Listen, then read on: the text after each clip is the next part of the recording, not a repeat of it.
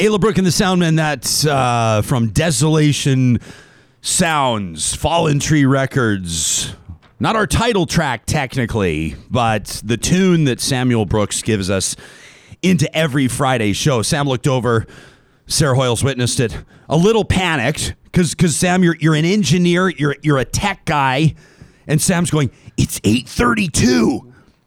And we're going, we do whatever the hell we want. And it's Friday. And the band is playing. And let's let them finish. I would say it was worth it. Do you feel like it was worth it? It was worth it. I was wrong. It was worth it. No, not you were wrong. You were keeping us on track. You were providing us the parameters for excellence, diligence, efficiency, delivering what we promised to deliver, which is live every single morning at 8:30 Mountain, 10:30 Eastern. But I bet you more than a few people, especially the real talkers that have invested in more than just the lousy laptop speakers.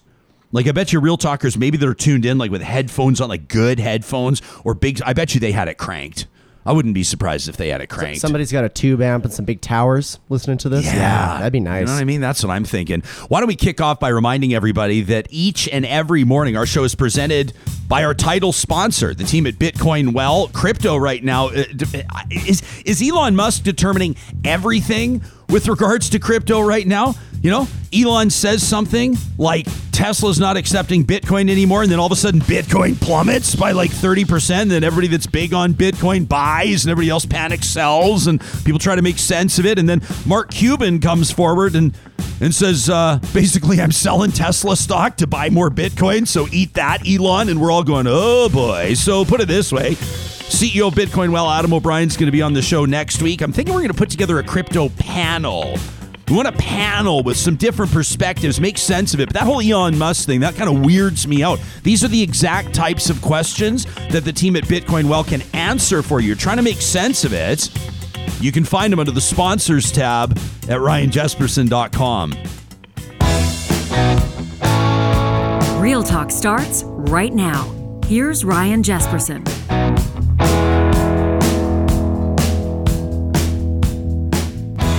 I'm trying to find that specifically what it was that Marc Curial had to say to Elon Musk just the other day. Sarah, do you have it? I remember we were sharing this back and forth with each other the other day. And you know what happens? I don't know if you're the same way, but if I have to call up something quickly on the fly, I'm like, is it in my Facebook messages? Is it on Instagram? Is it in my Twitter DMs? Is it on an email? Is it a text? I have no freaking idea, which is why your organization is so appreciated on this show. What was it again? We were buzzing about this. Well, I was like, I believe because Elon's piling on Bitcoin, right? I believe my exact it was a DM. My DM was, oh shit.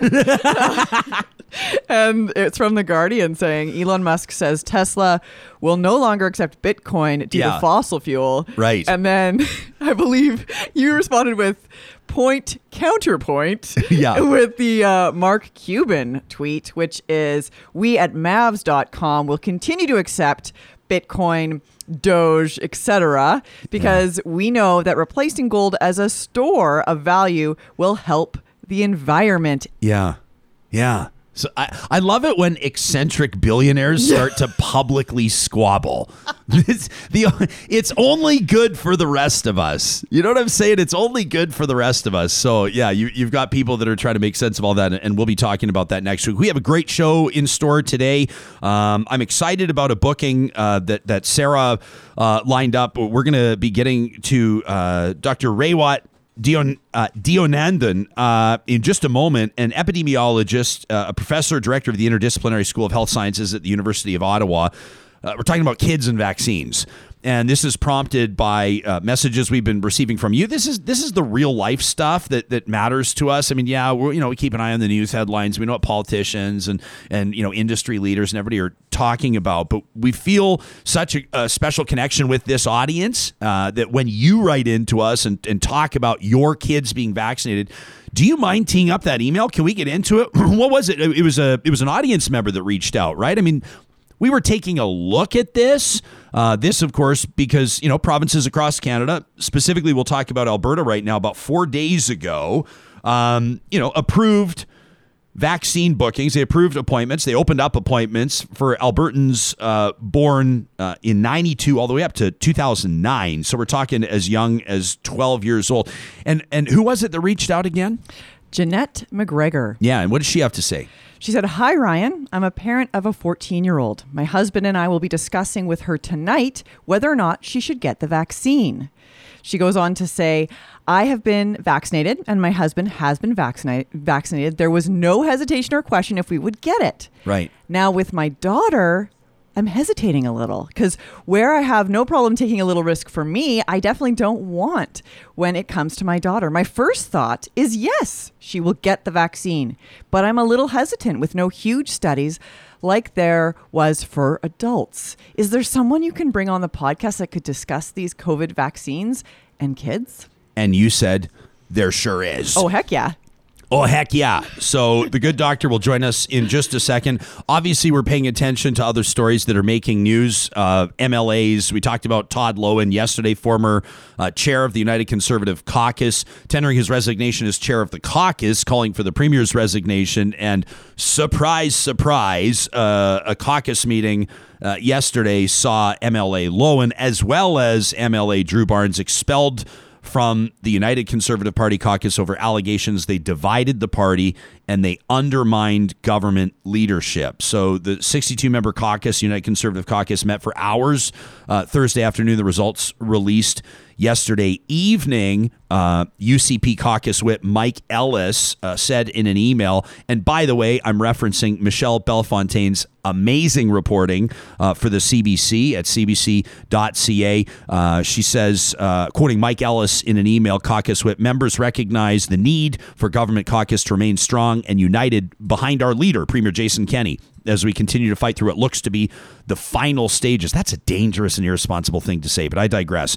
The final stages of the COVID-19 pandemic and beyond. That's not what I'm going to hook my claws into, but you don't know, respectfully, Mike Ellis, that this is the final stages of COVID-19, and it sends a weird message. But I digress.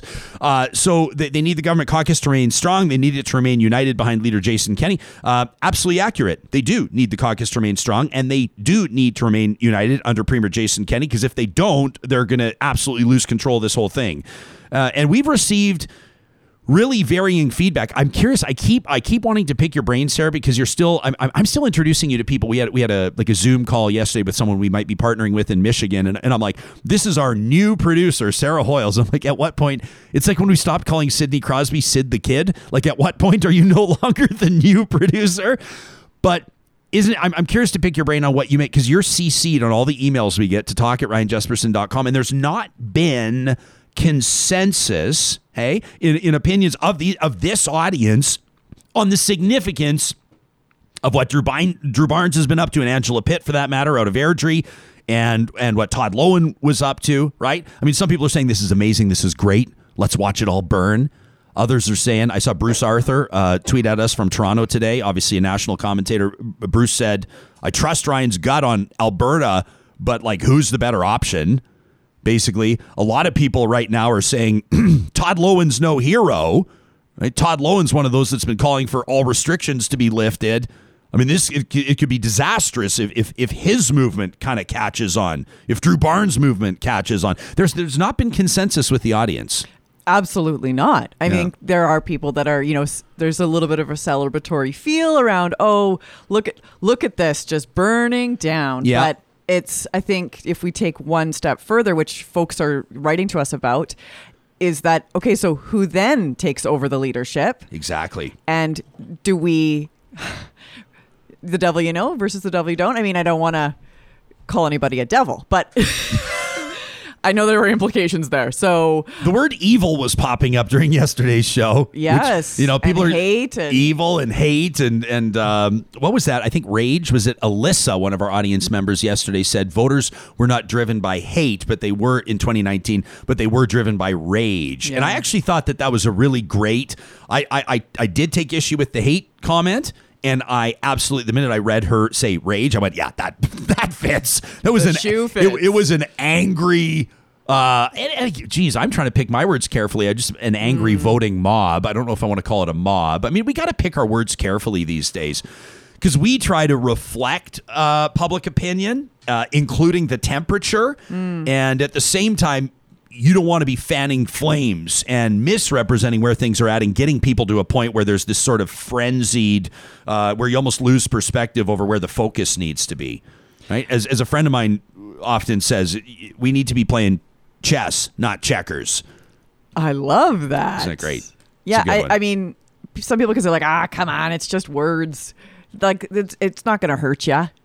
You know, sticks and stones may break my bones, but names will never hurt me. But like, words have power. Words do have power. Huge so I'm not power. describing voters as an angry mob, but certainly rage driven by many. And I think that it's fair to say that a lot of people are furious right now as well. I mean, we're going to be getting to some of your emails.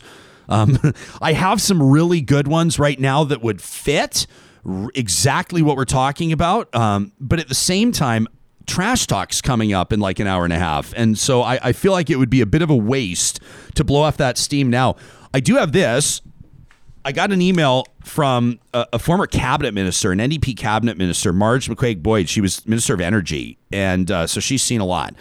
And she's heard a lot. And I clarified with her when she sent this to me. I said, like, can I read this on the record? Is this on the record? She goes, yeah, you can read it. This is what somebody told me. You can read it. Sure.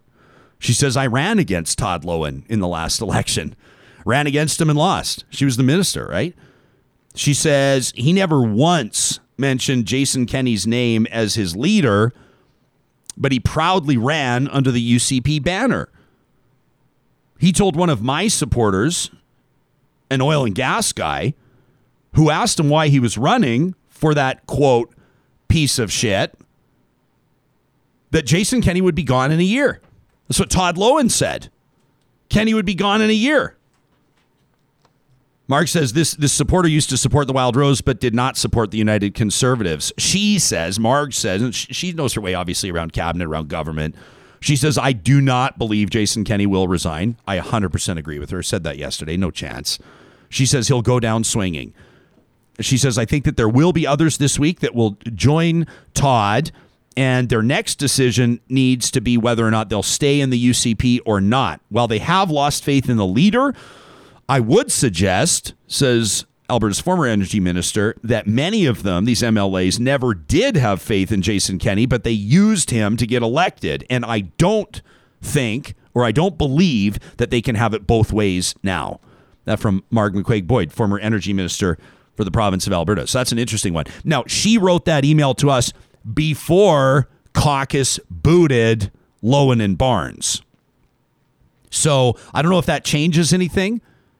Like, Angela Pitt is another one who you might look at to say she might be next. I mean, if Drew Barnes gets the boot, Angela Pitt might be next. I've seen people saying today, Angela Pitt's done enough in Airdrie to secure re-election regardless of who she runs for.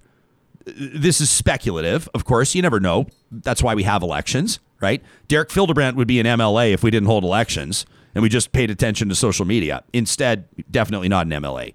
So it'll be curious to see what happens there.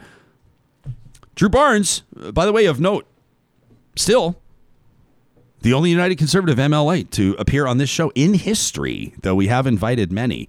So I'm curious to see what happens over the weekend, over the next few days. And of course, we'll be picking this story up if like we said, we've been laughing as a team. When we talked on Wednesday afternoon heading into Thursday's show, we say we are only talking about hunting, meat, plant proteins, food sustainability, and the ethics around eating on Thursday. That's all we're talking about. And then at the last minute, 15-year career in broadcasting, my brain told me to say, unless all hell breaks loose. And then all hell broke loose. And so yesterday we tried to find that balance. So I will say again, later on in the show today, we're going to be talking about vaccines and kids and innovation. We've got a great roundtable coming up. Innovation. The question is how, in partnership with our friends at Edify Edmonton. And then we're going to be taking a close look at Palestine. That's coming up in about an hour and 15 minutes. But if news drops, if something wild happens across the country, Sarah's, of course, keeping an eye on that type of thing, and we will reflect that in our content. I wanted to remind you today that our hashtag is powered by the team at Park Power. It's Real Talk RJ. If you're on Twitter, even on Instagram, that's the hashtag you want to use to make sure that it's included in what we're keeping an eye on. The team at Park Power, by way of their social media accounts, encourage you to check them out on Instagram, on Twitter. They've got some great tips on how you can cut down your power bill. That's right. The company selling you your power wants you to pay less. That says something to me. So there's efficiency tips there, plus shouts out to some of the nonprofits they support through their profit sharing arrangement. Park Power has been around coming up on 10 years now, offering internet, electricity, and natural gas to both residential and commercial customers. Again, at parkpower.ca, if you use the promo code 2021-RealTalk, you'll save $70 off your first bill. The team at Clean Air Club wants to remind you that your family can breathe easy and you can save money doing so by signing up at cleanairclub.ca. All you do is find the size of furnace filter you need. It's printed right on the side of the cardboard. It's that thing sticking out of your furnace. If you didn't know you're supposed to change it, today's a great day to change it. Go to cleanairclub.ca. They drop it off right at your door, sometimes the very next day, and you're going to pay less than you do in the big box store via cleanairclub.ca. Also, a big shout out to the team at Grand Dog Essentials. Both Sarah and I feed our four-legged family members their quality raw food. Ranger, Moses, Monroe, joining this conglomerate of dogs with glamorous coats, healthy guts, and, do I say around breakfast time, solid healthy poops? I mean, if you're picking up after your dog and your dog's not healthy, sorry to say this around breakfast time, or if you're listening to the podcast, maybe right before your dinner, but you know exactly what I'm talking about. Picking up with a shovel has never been so pleasant as when we saw, they're going to be like, Jesperson, did you really do our entire commercial spot on Friday about dog shit? I'm going to say, I did. Well, you know, if anyone is a dog owner, you know that you talk about dog poop. It's you do. It's a reality. Especially this time of year, like Sam's nodding, you know, too. I mean, we're just through the worst of it, because when the snow and ice all melted, that's the worst. Anyway, I'll get off this subject. But I just want to tell you, this is real talk. If you want to know how this is really worth your investment in quality raw food, that's one of the big indicators. At granddog.ca, if you use the promo code REALTALK, they're going to give you 10% off your first-time order. Plus, they deliver to your door in Calgary, Edmonton, and across central Alberta. Let's get to this. Kids and vaccines. We know that this matters to a lot of you. We know we have young audience members. We hear from high school students that send us emails. It's absolutely amazing to talk at ryanjesperson.com. You're wondering about the best play for yourself. Plus, parents are wondering, should my 12-year-old, my 13-year-old be getting vaccinated? Dr. Raywat Deonandan is an epidemiologist, associate professor and assistant director at the Interdisciplinary School of Health Sciences at the University of Ottawa.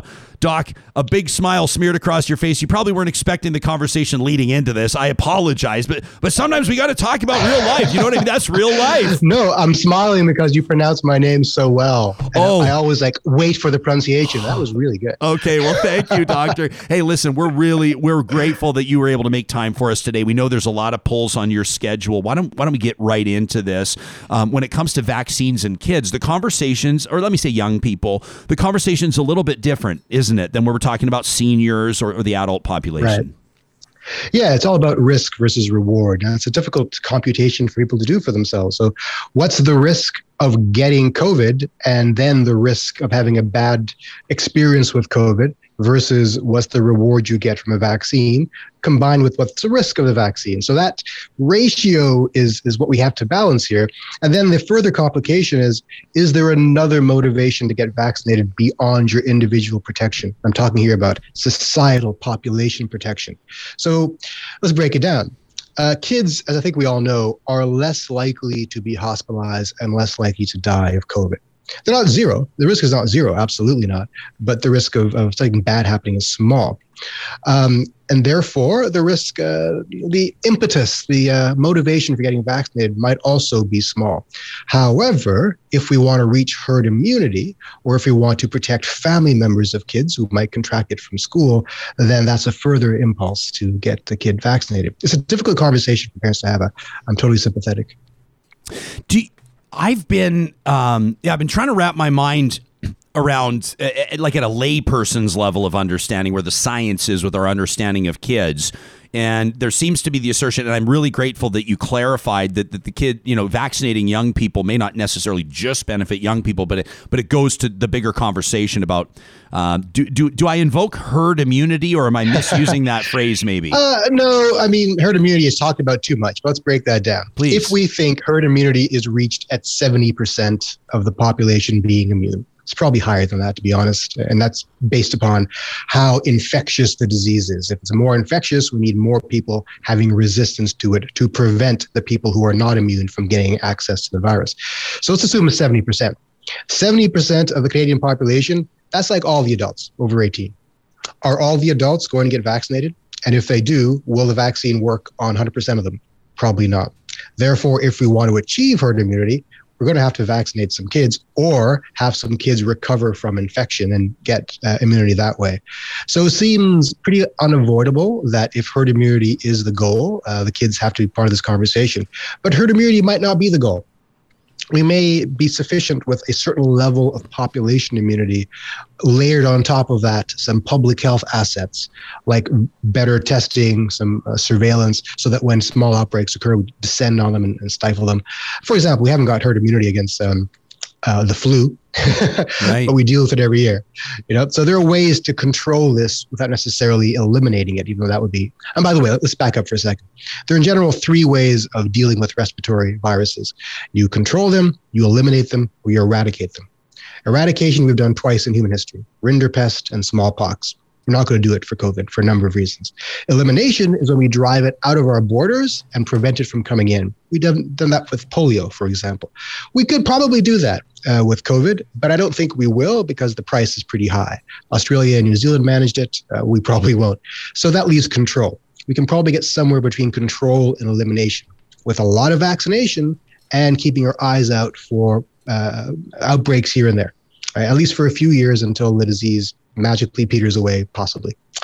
But let's go back to risk versus reward, because this is what people care about. So far, the only data for kids and vaccination we have is from Pfizer. And it's very good data. I think they enrolled about 2,000 people in their trial, 2,000 kids aged 12 to 15, if I'm not wrong. And they found that all of the cases of COVID, 16 cases, only came in the placebo group. That means 100% protection in the vaccinated group. Now, real life data is never as good as clinical trial data. Keep that in mind. But that's pretty good signal, considering in the adult clinical trial is like 95%. So it's better than the adult situation. So you're saying that the vaccine might work better on young people than in adults? Yeah, or the vaccine combined with young people's natural resistance might give a better effect. But what parents want to hear about is the safety signal. Yeah. So nobody was hospitalized or got seriously ill from the vaccine in the trial, but a lot of people got an adverse reaction. So 91% had pain on the site of injection, which is not unusual, but 78% had fatigue or headache, which is actually good news, because it means that your body is mounting an immunogenic response.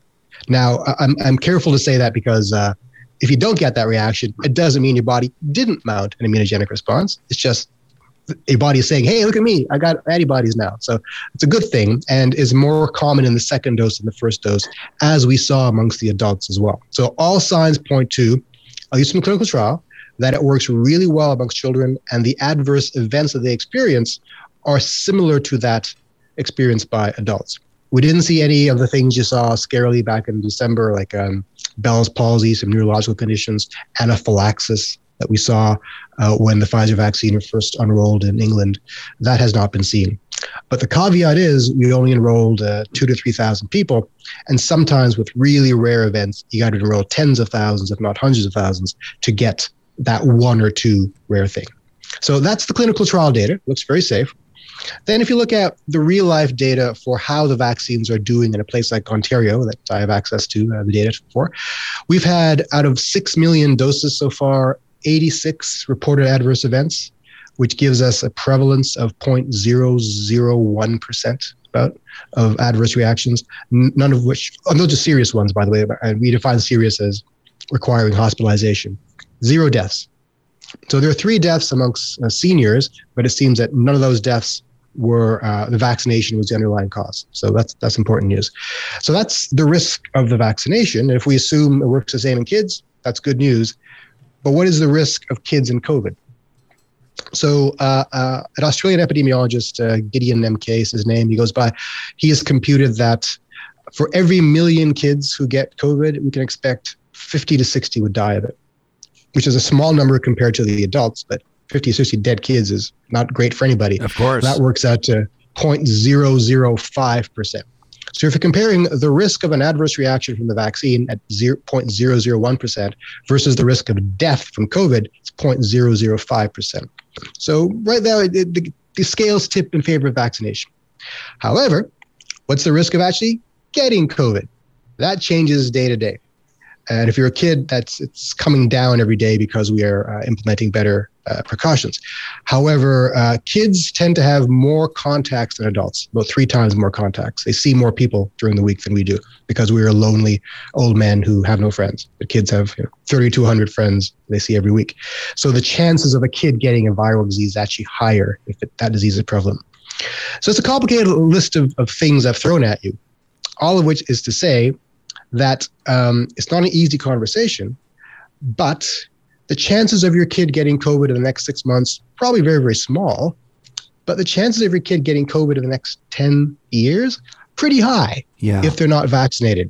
Close to 100% possibly. So do you see, Doctor, a time where, are we going to be vaccinating, in like newborns or whatever it is when they're 6 months, or I can't remember with our little guy, but those inoculations and it is like, the MMR and all that kind of stuff. And it's why we don't see, can you see that being part of it? Are we ultimately going to be vaccinating toddlers and babies? And I think so. By the way, it's my baby's 1-year-old birthday today. And we're having the MMR vaccine conversation as we speak. So this is all relevant to us as well. So there's Moderna is actually doing their phase 2-3 trial for 6-month-olds. Right. And so Pfizer expects to be applying for emergency use authorization to vaccinate 2-year-olds by the end of the summer. So, the ages are dropping steadily. Will we be seeing this as a regular advised vaccine for kids? I really can't say. Currently with the flu vaccine, babies don't get that. So I would be surprised if it ends up being the standard pediatric dose, especially as prevalence declines over the next few years.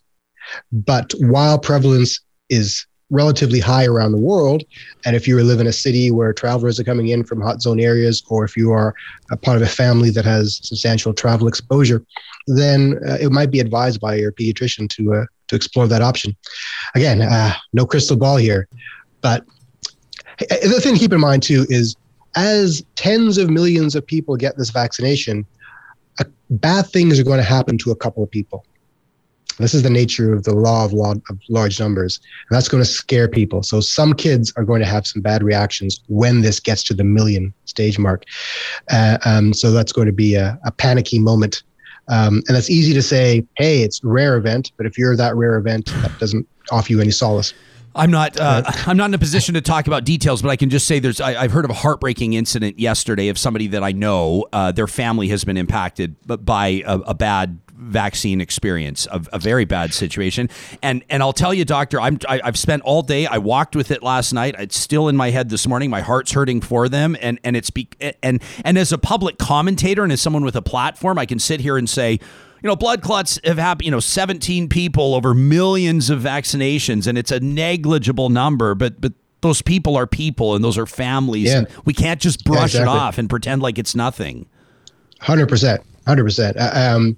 Now, it's important to know here that we're talking about vaccinating kids. We're only talking about the Pfizer vaccine so far. And there isn't a blood clot risk associated with the Pfizer vaccine as far as we know.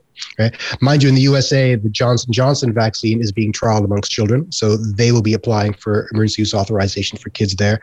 I don't see that happening in Canada. I don't see the appetite amongst the public to accept a blood clot associated vaccine for children, not when we have the option of a Pfizer vaccine. So that risk is not here for us. The VIPIT thing, the blood clot thing is it's controversial. And I hope, Sam, just let me know if you still have his audio. I'm hoping to keep, Doc, you can hear me still? I think. I can, yes. Sorry, I had an incoming call. I had to cancel it. Oh, no, that's great. Hey, do you have to run? I want 2 more minutes with you. No, I can't. I'm fine. Okay, we have an appointment. We're going to be talking about innovation here, a roundtable to come. We'll start that in just a couple of moments. We're hanging out with Dr. Raywat Deonandan out of the University of Ottawa, an epidemiologist. You talked. Well, now I'm just showing off because you told me I'm pronouncing it okay. So now I'm going to say it like 6 times. Can I ask you? You talked about the difference between. Did you say elimination and eradication? Yeah. You said we were able to eradicate smallpox, but you don't think we're going to be able to do that with COVID. Why is it? Is it vaccine hesitance? No, it's not. It's a number of reasons. Okay. One, the smallpox vaccine is really good. I mean, it's almost 100% protection. Number 2, lifetime immunity. You don't need to have booster shots. Number 3, well proven amongst children. Number 4, if you recover from the disease, you've got lifetime immunity as well. Number 5, if you've got smallpox, there's a rash and a scar left over, so you can prove, hey, I had smallpox, I'm immune. And the most important one, number 6, is smallpox really only lives in human beings. COVID bounces back and forth between humans, bats, dogs, apes. And so if we have to eradicate it in humans, we have to eradicate it in those other species as well, which seems pretty unlikely. So if I was a betting man, I'd say I would bet against eradication for COVID, but it might go away on its own via mutation. So that's another possibility. Okay. Can I put a couple of questions in front of you, kind of rapid fire format? There's one here from Jen who says a lot of people I'm talking to are worried there are long-term impacts of a vaccine and we just don't know them yet. Could the doctor touch on that? Is there a long-term risk to vaccines? There's always a long-term risk for anything. The pushback against that would be most of the time any safety signal we see within the first 3 months or the first 3 million doses, and we're past that now. The other thing is, one way to get around not having enough time to look at something is look at large numbers of things right now. We have tens of millions of doses to look at now, and so far it looks all right. Now, COVID as well has a long-term consequence. So that's the balancing act. Long-term detriment of the vaccine versus long-term detriment of COVID. We know this one is real for sure. I've got a couple of audience members on Twitter and otherwise asking if we've already had COVID, do we still need to get the vaccine? You probably don't need to. Recovery does confer immunity, but vaccine immunity is more stable and calibrated, whereas natural recovery, we don't really know what your antibody production was. It doesn't hurt you to get vaccinated. In fact, it can give you a better response than someone who didn't recover from COVID. So I'd recommend getting the vaccine anyway. And what is it about Australia and New Zealand, by the way, is just the fact that they're relatively speaking isolated, that they have the luxury of being islands? Is that it, or is there something else that they did right? I'm sure that's part of it, but looking around the world, the places that did this right had 3 things in common. Number 1, they acted early, they acted hard. Number 2, they got really good at case detection with good testing and tracing. Number 3, they closed their borders early and did not allow imported infection. And they continue to do that really well. So being an island helps, but an island is a conceptual thing. We can be an island if we want, if we shut our borders. Doc, we've got Chad watching in live on YouTube this morning. He says, hey, it's our baby's 1-year birthday today, too. Congratulations to the good doctor and his family. We're going to let you get back to your family, get to the part where it looks to me like you might be at work. Either way, we appreciate your time, Doc. Thank you very much. You got it. Wait, hang on a second. No, wait, don't go anywhere. I wanted to read one more thing. There's a note here. Where is it? I have to find it quickly. A listener, I might have to sum it up. I might have to say what the listener said in my own memory, but she basically said, here it is from Michelle. You need to hear this. I'm glad we didn't cut you off. Michelle says, I have followed this doctor, this epidemiologist through this entire pandemic. His calm demeanor and his knowledge has helped me tremendously. I wanted you to hear that. I want to cry. There you go, so Doc. Much. Have a great weekend. Thanks very much. That's Dr. Raywat Deonandan. And thanks, Sam. I made you double clutch on the cutoff there. Now, Sam, behind the scenes, Sam starts lining up our roundtable. We got an innovation roundtable to come. That in just a moment as we take a deeper dive into some of the stories where Edmontonians, where Albertans are doing remarkable things, in some circumstances being noticed across Canada and around the world in the context of innovation. We're going to get that going in just a moment. This is a great time to remind you that if your weekend includes grocery shopping, you're going to want to check out Freson Brothers, if at all possible. 15 locations across the province of Alberta where they have been proudly operating for more than 65 years. And their commitment to buying, supporting, and selling local is evident everywhere you look. Whether it's their proteins, the beef, pork, chicken, turkey, whether it's the tofu that they have on display, some great vegetarian and vegan options. I probably could have indicated that a little more strongly after our ethics of eating roundtable yesterday. That's one of the things I really noticed about the new Friesen Brothers in South Edmonton, their Rabbit Hill location. The options and the clear communication on the options, you know what I'm talking about if you've been there. For those that do not eat meat, excellent. They've got Alberta honey on display. They've got their famous sourdough made with their Alberta milled flour. You getting the point? So Friesen Brothers is where you're going to want to swing on by if you're grocery shopping this weekend. Again, 15 locations across the province of Alberta. Our team, our friends at Kubi Energy are back at it. Jake, the CEO there, the founder, was telling me they've never been so busy installing solar and residential, commercial, and industrial applications in BC and Alberta. The team is constantly growing, and it's no wonder why. The science is getting better. The cost is dropping. If you have questions on how you might be more sustainable in your energy consumption, maybe save a few bucks along the way, get in touch with Jake and his team at kubienergy.ca. Also, big shout out to the team at Alta Moving and Storage. If this summer means a move for you, we're paying attention to some of the real estate trends across Canada. I think I can say with confidence some of you are moving this summer. I mean, it's just deductive reasoning. Big words for a radio guy. You're going to want to look up altastorage.ca. They're the movers that understand some of the stresses that come along with the process, and they built their business around decreasing that stress. They drop off these pod-style moving containers at your house. You load them up at your leisure. They move them for you. You unload them. Yeah. At your leisure. No stress.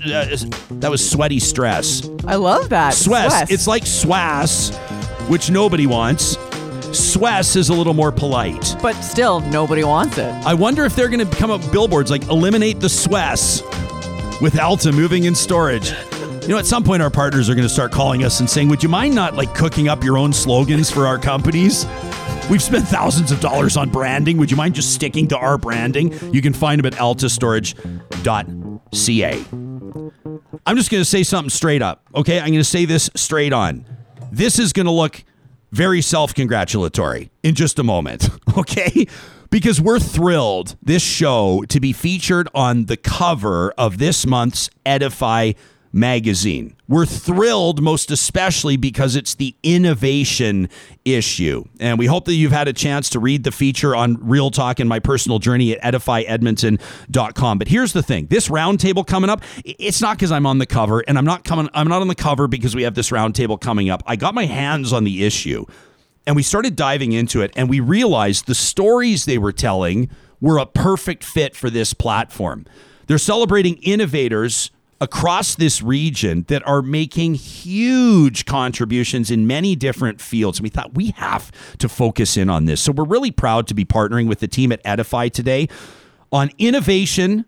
The question is how? And it's a real pleasure to introduce three of the stars of this innovation issue. Kristina Milke is helping unite Edmonton innovators with investment. She's at the head of the Sprout Fund. She's the president of VA Angels. Don't worry, everybody. We're going to learn way more about all this stuff. She's shaking her head, which looks like maybe I have bad information in front of me. I don't know. She's the chair of the Threshold Impact Venture Mentoring Service at the U of A, unites entrepreneurs with personalized advice from industry experts. Dr. Marc Curial is an emergency room physician. I can hear the standing ovation coming from thousands of households right now, just based on that alone. He's a clinical lecturer at the University of Alberta, and he's the co-founder of Mach 32, which is a company offering innovative solutions to life-saving scenarios. We're going to find out how pitching a tent has had a huge impact on COVID-19 problem solving. That's coming up in just a moment. And Catherine Warren making her return to Real Talk, which we're really excited about. Catherine is the CEO of the newly reorganized Innovate Edmonton. That was carved out of the Edmonton Economic Development Corporation. She's been set up with an independent board and a budget, and we're going to talk about innovation when it comes to drawing investment and the economy, which is all over people's radar. To the three of you, welcome. I'm excited about this conversation. Kristina, let me start with you. How did I blow it in your intro? What's inaccurate? Let's just get right into it. Oh, you've got two out of the three things correct. Okay. So I am the chair of the Venture Mentoring Services board and one of the founding mentors. And I'm also one of the partners in Sprout Fund. Okay, perfect. So when it comes to innovation, I mean, we're going to get into some of the specifics. some of the brass tacks, but let me ask you just straight up.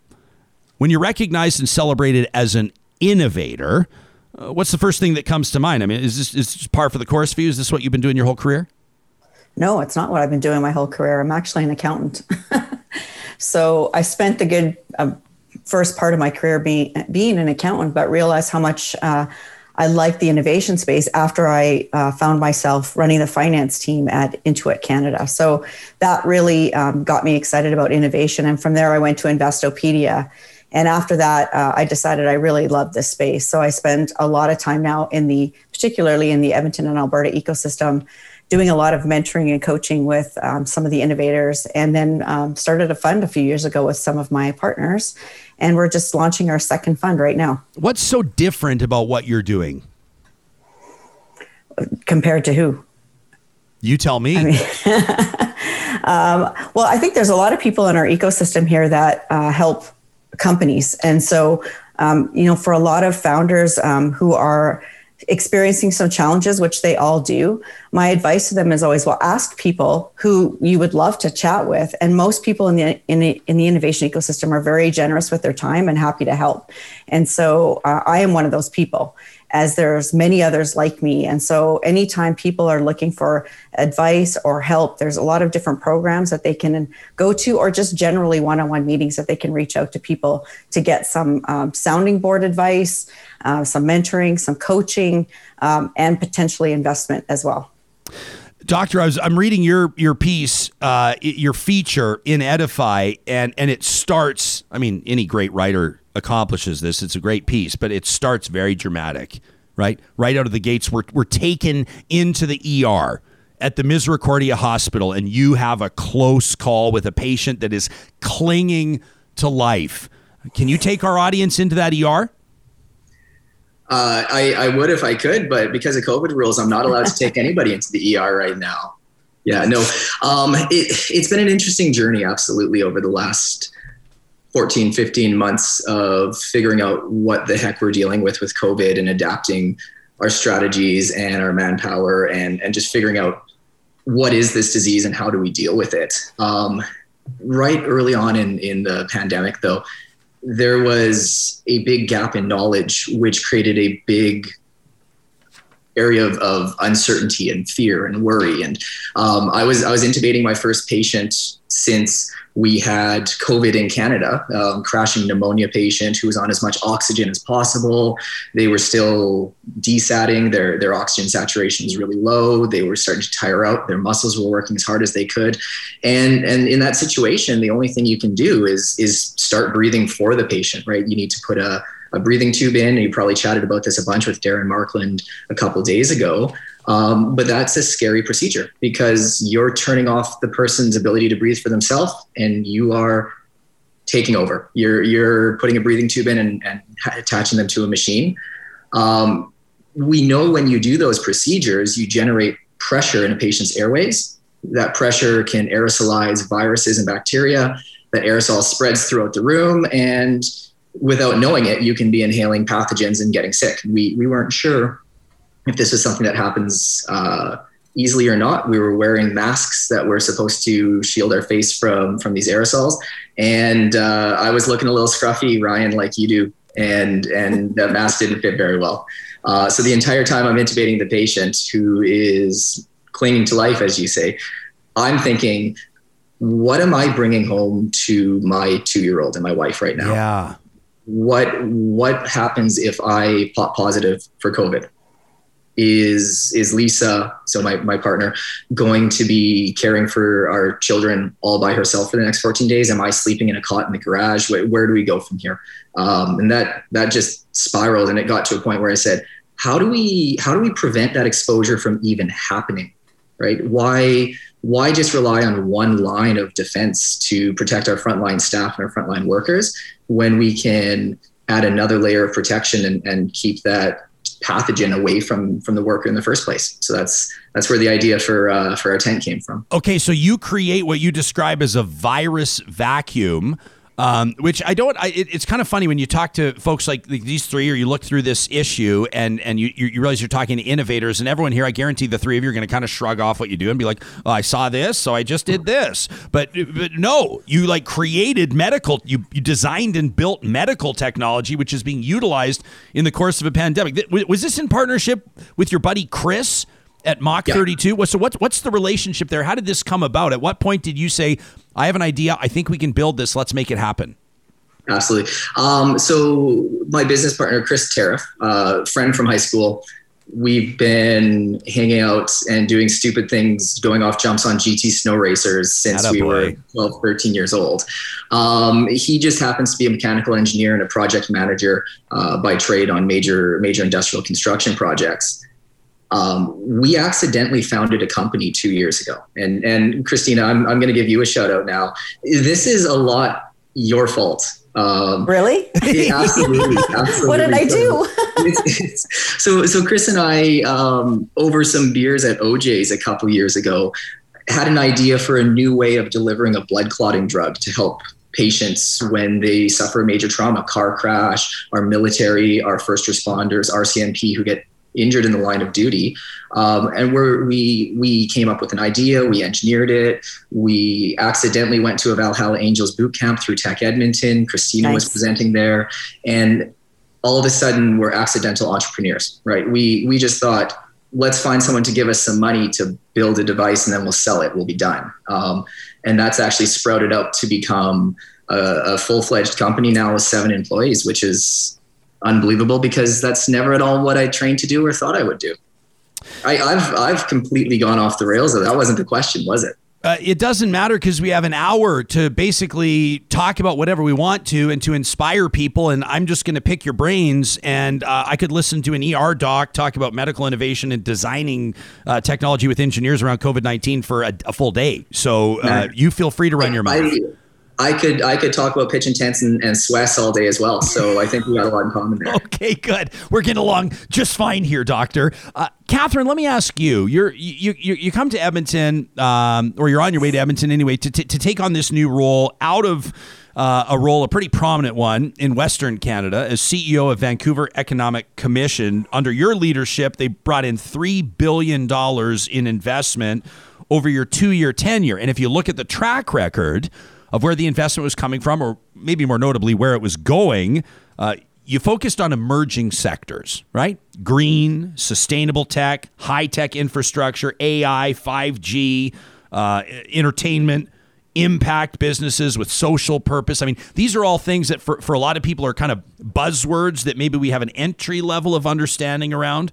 We hear experts and economists telling us that this is where the economies need to go. This is where people's careers should evolve.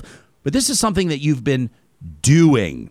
So how important is the word innovation to you when it comes to attracting investment, and how have you done it?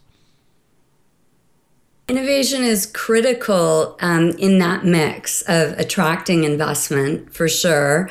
At Innovate Edmonton, our role is to help innovators become game changers. So that means growth and scale. When I think about innovation and what that means to me, it's very much an attitude.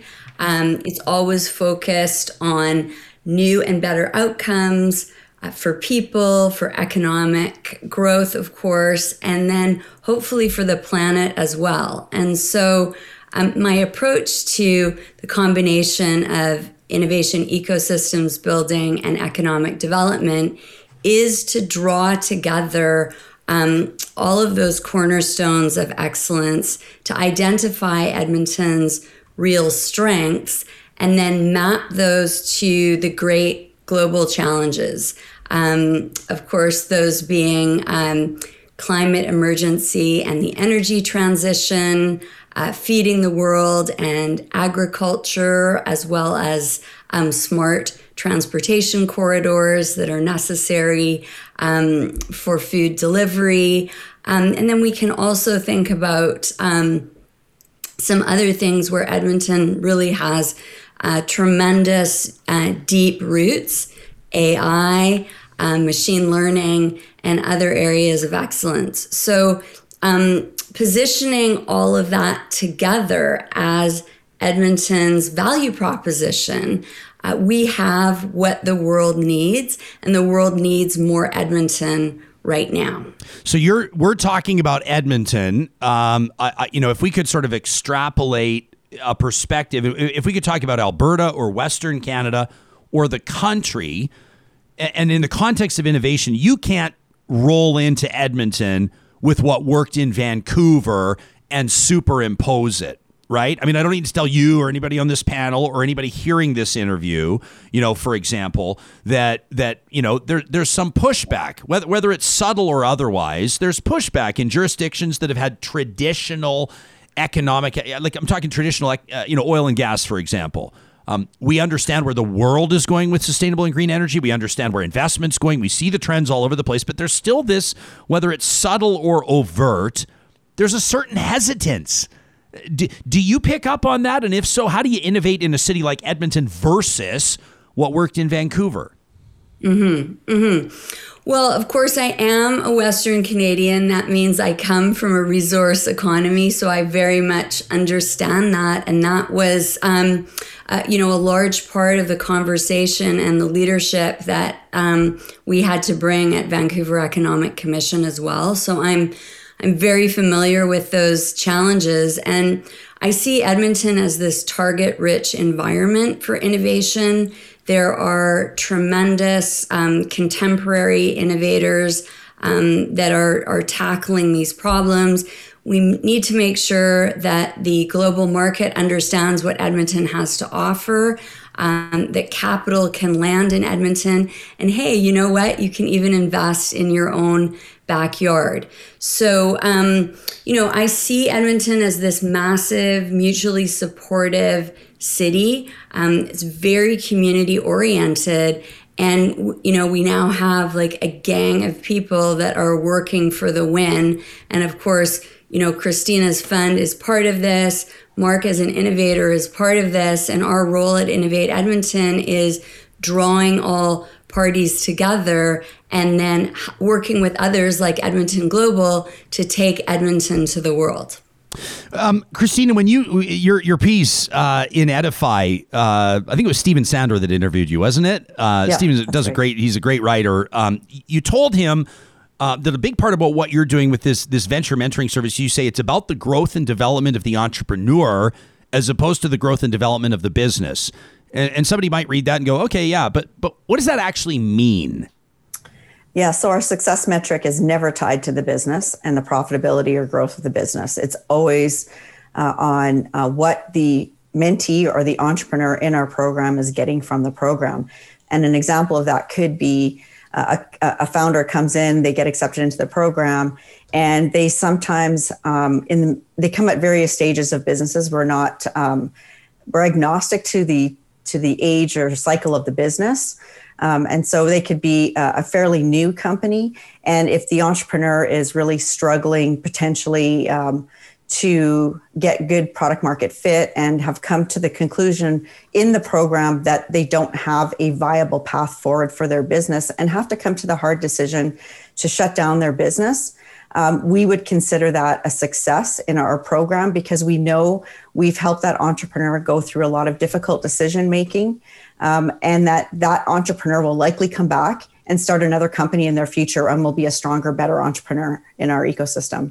So there's nothing to do about mentorship, right? Well, it's pretty specific mentorship. Yeah, I know, but I'm just saying, like, with regards to mentorship, the premise of it or the concept of it, it's been around for ages in many different contexts. How do you see it evolving? Like, what have mentors changed with regards to what drives them or their perspective, and with regards, what do you call them, mentees, the people that are being mentored? What are they bringing something different to the table, or is there an evolution there that you've noticed?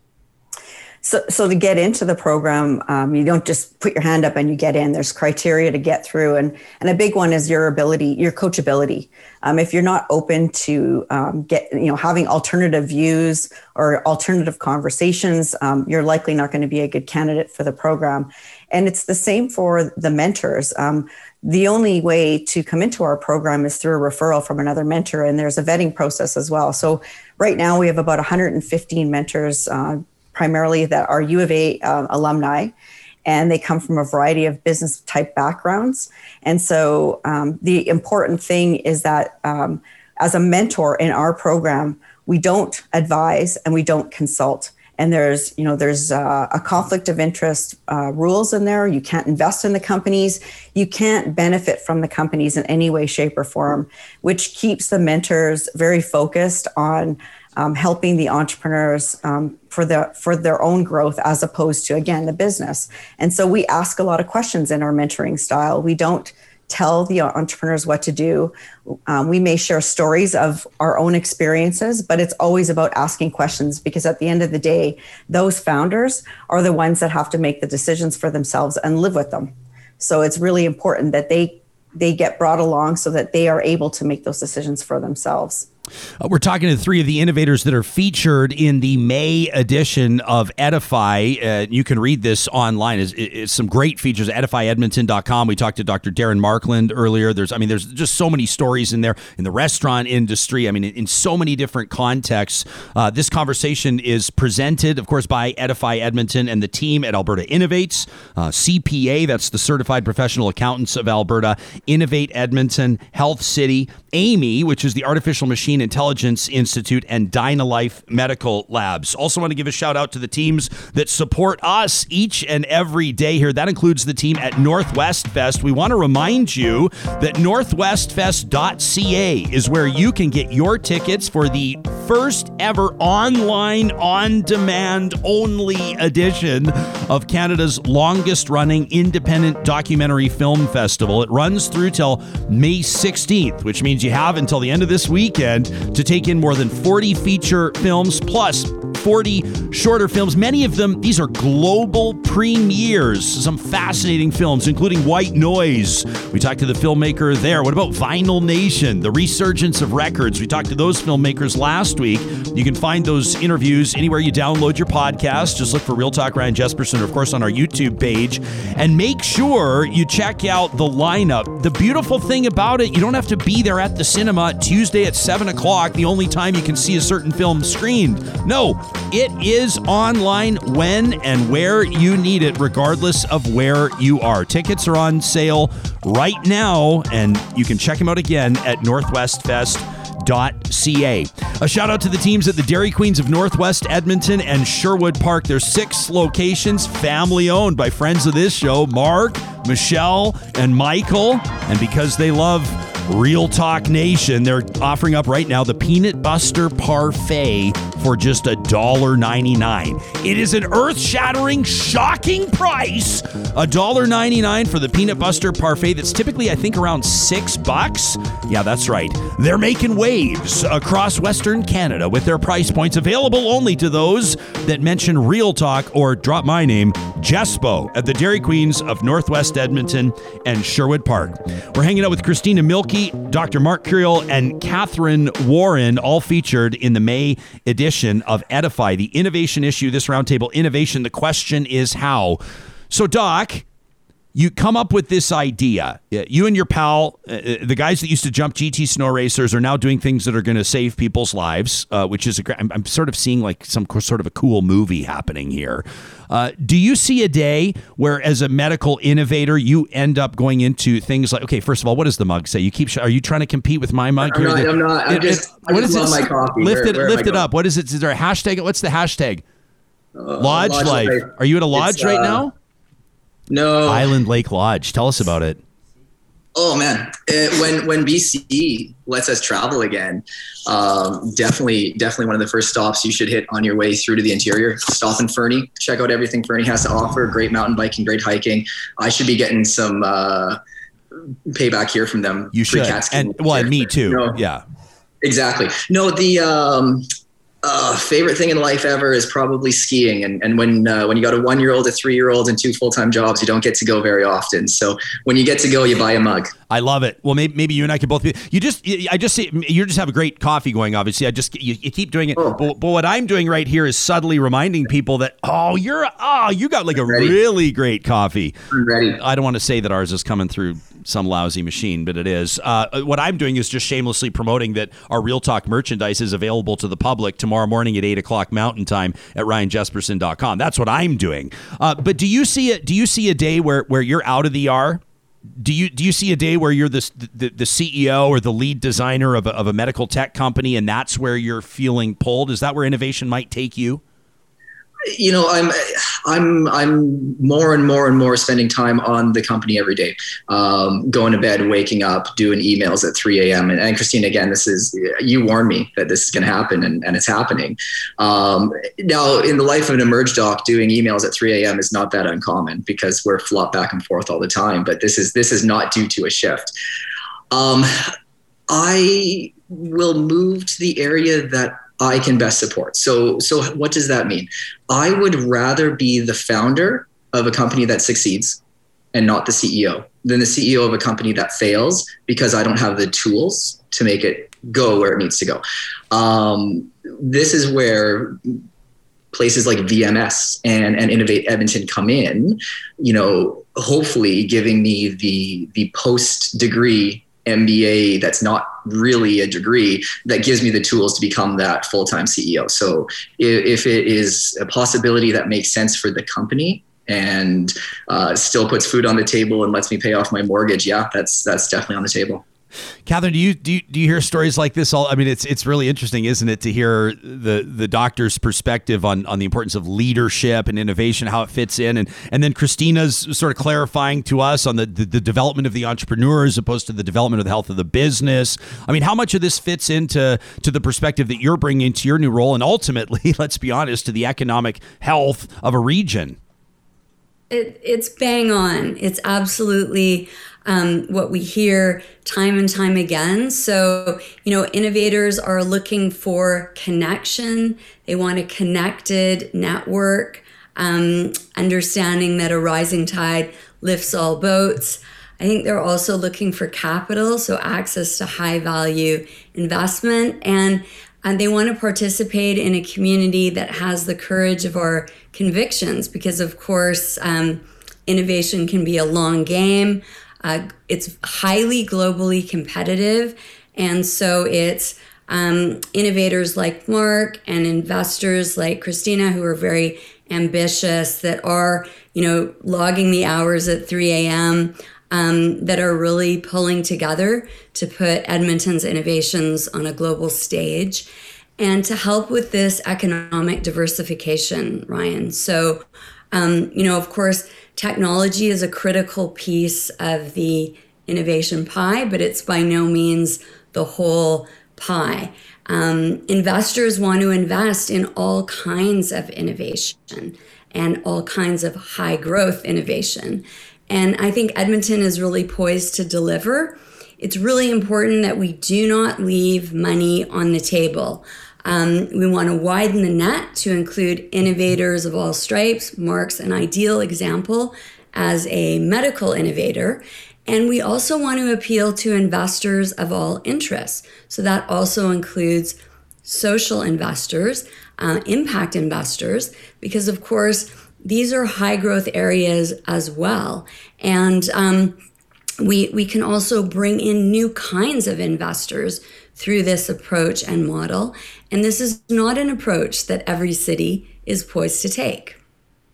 Are you concerned? You have to be concerned. How concerned are you with cuts to post-secondary, like big cuts, drastic increases in tuition? I can see Kristina nodding too. I can't wait to hear all three of you chime in on this.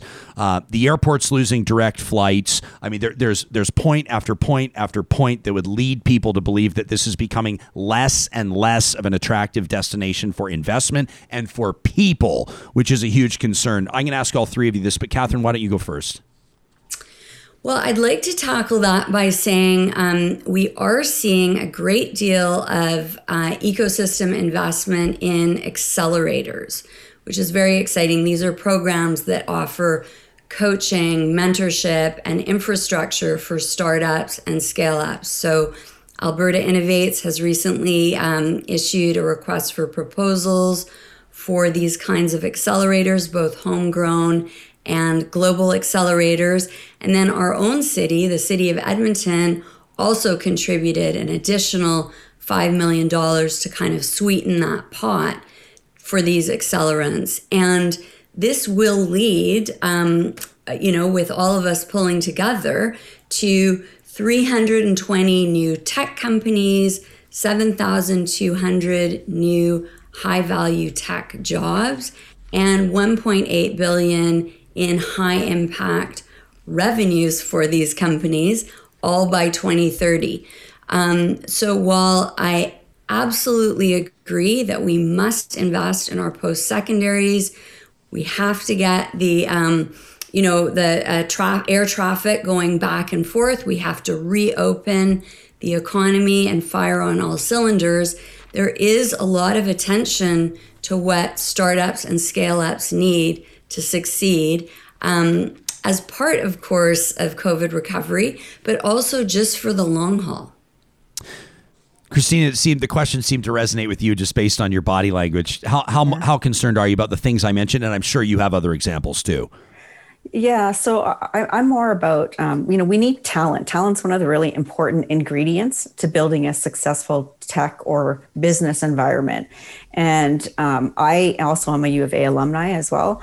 I feel like the cuts have become pretty large at this point, and you see the post-secondary institutions struggling to figure out ways to make this work for them. And when people decide on where they're going to move to a city for a job, one of the things they look at is the quality of life in those urban potential places that they're going to go to. And one of those things could be, is there good post-secondaries for their children to eventually go to? And so it's not just about developing talent that we have, but it's also about attracting talent to the region as well. And I'm concerned that we're not taking a long view on that as a province. So although I strongly believe that we have some really awesome post-secondary institutions in our province, the U of C and the U of A both are ranked very highly. The ability to keep them as robust and as at the top of those lists of great post-secondary institutions is really, really critical. Doc, are you a grad from U of A med school? What's your alma mater?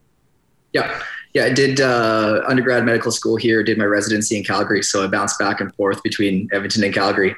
And with young kids, grandparents are a huge bonus. So we came back up. And saying that, why did you come back to Edmonton? Oh, grandparents, right? It's exactly what you're talking about. There's a lot to Edmonton that is fantastic that I think doesn't get highlighted. And if we're losing post-secondary, if we're losing flights, if we're losing a lot of things from our community, that can be concerning. I want to flip the script a little bit here though. And since coming back to Edmonton, having done training elsewhere and seeing what we actually have at home, I really am starting to understand those still in YAG shirts that we're seeing around. Yeah. There's a reason people stay here, because it actually is a fantastic city. It's a fantastic province.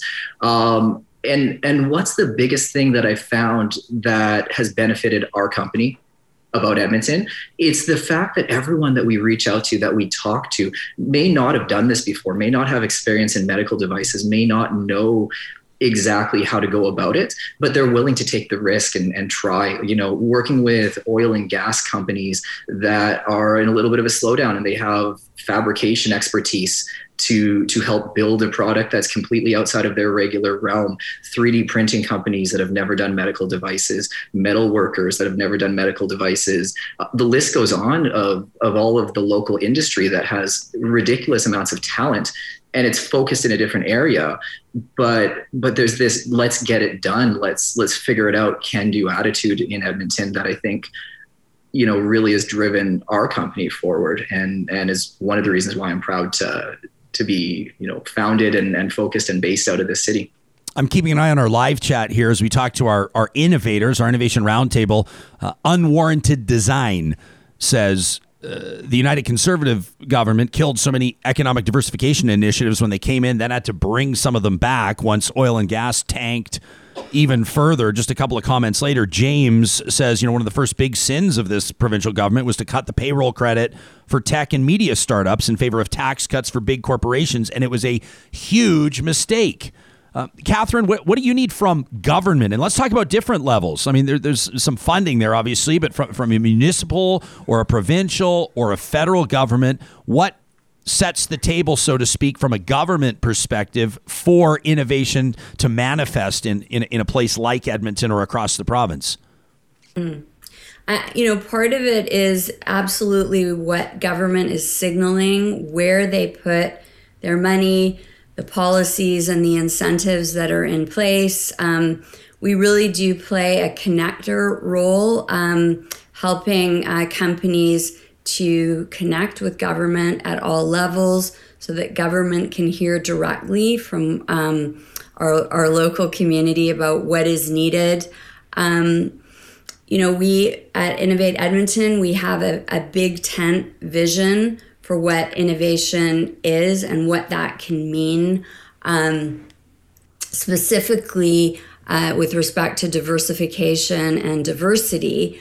I think we're at a critical time now where we also want to bring back urban vitality, downtown vibrancy. And so at a municipal level, our city is doing a lot on that front, and we're working with them on initiatives that will include innovation placemaking, attracting more people back to the downtown core, getting workers back kind of in-house so that local restaurants can come alive again. There's that street traffic, working with downtown universities to add to that. So it's not just what government can do, but it's what we can do with government and what we can do at street level to kind of re-engage around innovation and what that means in terms of civic pride and identity, but also touching on Kristina's point about talent. Talent is attracted to stuff that's going on, and talent wants buzz. Talent doesn't just want great work. They also want great lifestyle and all of the things that means: green spaces, parks, places for their one-year-old kids to grow up. And, we want to work with government at all levels to make sure that we're re-injecting that vibrancy back into the city. Kristina, it's interesting, like when you talk to different entrepreneurs or business owners, people that have found success in their industries, they'll note oftentimes the importance of government investment or effective policy. And then you talk to a lot of people that just say, we just need government to get out of the way.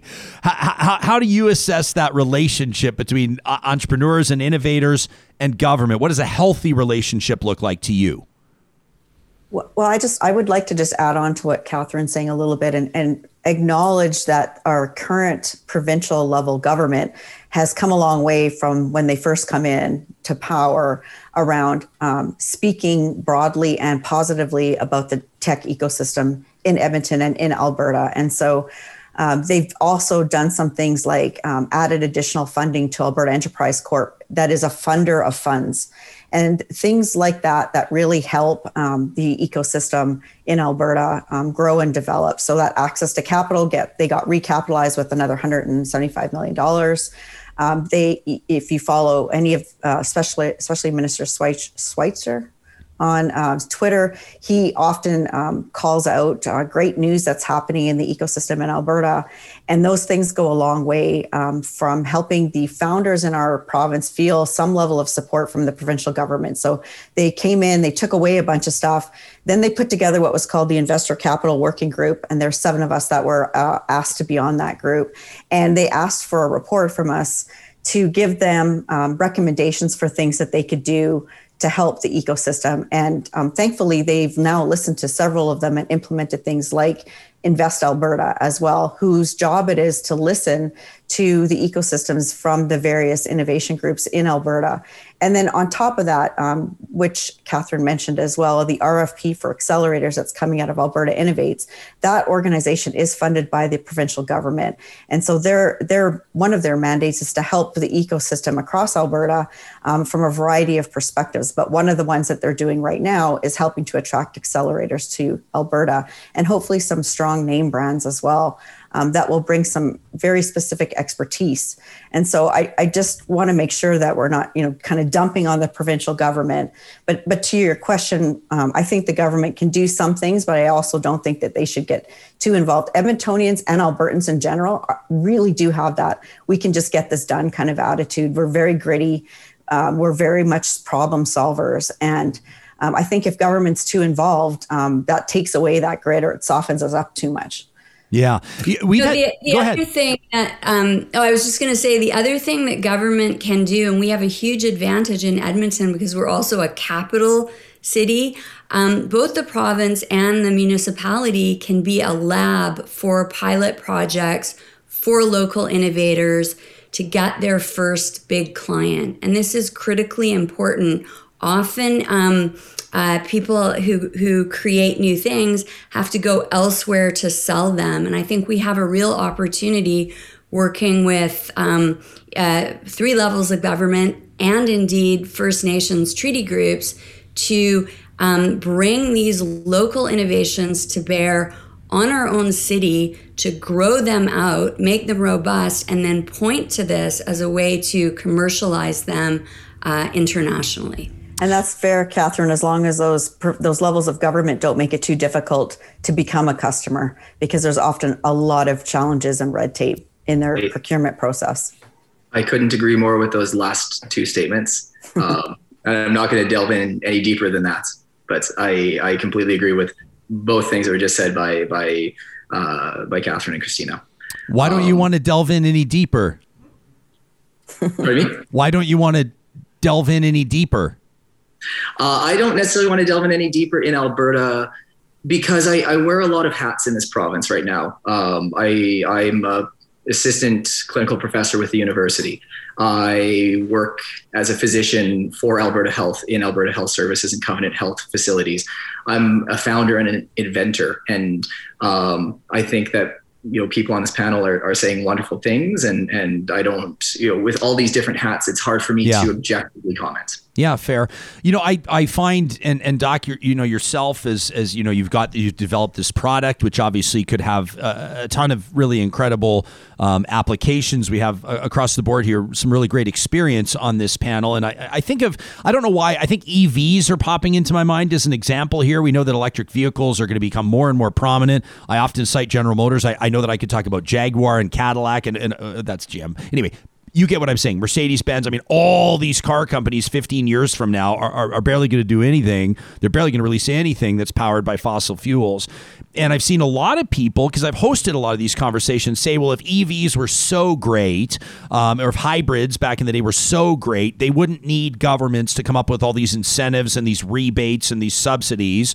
People would just buy them, and they should be able to survive on their own if they're so great. That's like one example. But I think that if you expanded that theory or expanded the premise of it anyway, it goes to show that there is an ongoing conversation about the role that government plays, right? To either prop up and facilitate or to get out of the way, maybe not entirely. And I'm always curious to pick people's brains on how that actually manifests itself. Maybe even yourself, Doctor, with product development. Mm-hmm. Yeah, I think support when support is needed and removing red tape when that's the question is super important. Yeah. And we have the benefit of being able to have gone cross Canada with our awesome sales and distribution team and Al Medical and Catalyst for Care. And some of the areas that did this really well are in Ontario. We get to deal directly with the end user who has a clinical problem.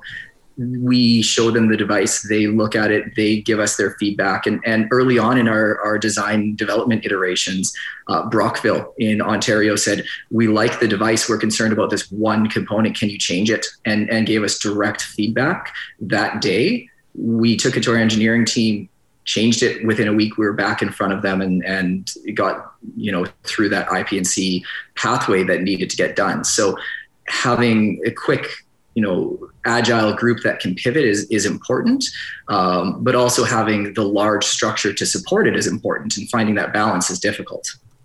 Can I hard swerve on something and ask you? I mean, when we're sort of I'm not saying you as a physician, but members of the general public have been trying to get some understanding of the COVID-19 virus and kind of how it spreads. And you'll remember at the beginning there was some debate among prominent public health professionals about whether wearing masks was beneficial or not.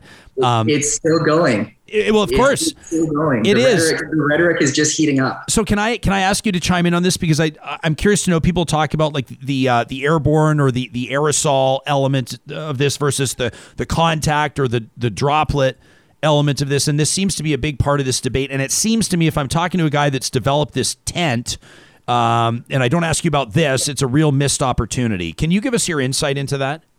I've drank the Kool-Aid. So I'm going to start there with my caveats that neither scientific position is completely supported. There's evidence for both, and there's a lot of back and forth. This is going to open up a can of worms that, in the online debates, people are being called Nazis right now. Like one of the scientists who wanted to design a trial looking at different types of mask use in hospital for nurses was compared to Joseph Mengele. Right. We're experimenting on humans and we're killing them. Well, we're trying to figure out best practices with a disease that's relatively unknown. The science on airborne spread and on aerosolization of viral particles pre-COVID was, and pardon my French, it was crap. There's not a lot of good hard clinical science. There's bench lab science where people simulate something in a laboratory, and then they try and extrapolate it to real life, and there's a big gap. So all of this research is actually coming out as we speak, and it's based on observations right now, because it's hard to do a giant clinical trial where, how do we define standard of care? What are the differences? How do we blind people? How do we get enough people enrolled? Just talking about the vaccines recently, you have a nice clean population that you say you got the vaccine, you didn't get the vaccine. Can you really say you wore the mask 100% of the time? You didn't. So the data is hard to suss out, but we know that this virus spreads differently than what we've seen before, right? We're distancing, we are wearing masks. Where did influenza go? It's gone for the last year and a half. Where did most of our common cold viruses go? We're not seeing most of these respiratory pathogens that are classically spread through gobs of spit and snots, right? Contact and droplets. But we are still seeing significant spread of COVID. So if the measures that stop all these other viruses work for those other viruses, how is COVID different? That's where this debate has started from. Why is it spreading? And one of the prominent theories is that you can aerosolize. So when you breathe really hard, when you cough, when you sneeze, you don't just have to have a goober fly out of my mouth and land in yours, which is disgusting, but it can be this fine little mist, like someone smoking a vape pen, right? You've been around people with those vape pens that look like a semi-truck just did a burnout, and it spreads 15 feet and all that you smell is cherry vanilla Coke. And you're like, how does that get over here? The same concept with this virus. Is it going into tiny, tiny little microscopic particles of water floating through the air? And we know that we're seeing people in indoor spaces with poor ventilation catching it more frequently. We know that we're seeing super spreader events where people who are singing or screaming or breathing really hard are spreading it. And we have benchtop scientific research that shows, breathing as hard as you can creates aerosols. And we know the virus lives in aerosols, and we know that the aerosols can remain airborne for several hours. So we have all these pieces of the puzzle that show that the virus is very likely spread in this manner. We just haven't proven it. And that's where the debate comes in. Well, show me for sure. Yeah. Right. And so people say where there's smoke, there's fire. How much smoke does it take before people look at the fire? That's my question. And this is, it's relevant, obviously yourself as a physician and at high level, people developing policy, medical officers of health, this type of thing, public health professionals obviously need to have a very clear understanding of this. But then even at the layperson level, you put this into terms where people understand or care about, and it's like, understanding this is when we can better understand when we can open patios and have rock concerts and music festivals, and parents can be back in the stands watching their daughter play ringette or yelling at the kids' baseball, like yelling positive encouragement at the kids' baseball game. But a better understanding of this allows for, that so-called return to normalcy, so to speak. Absolutely.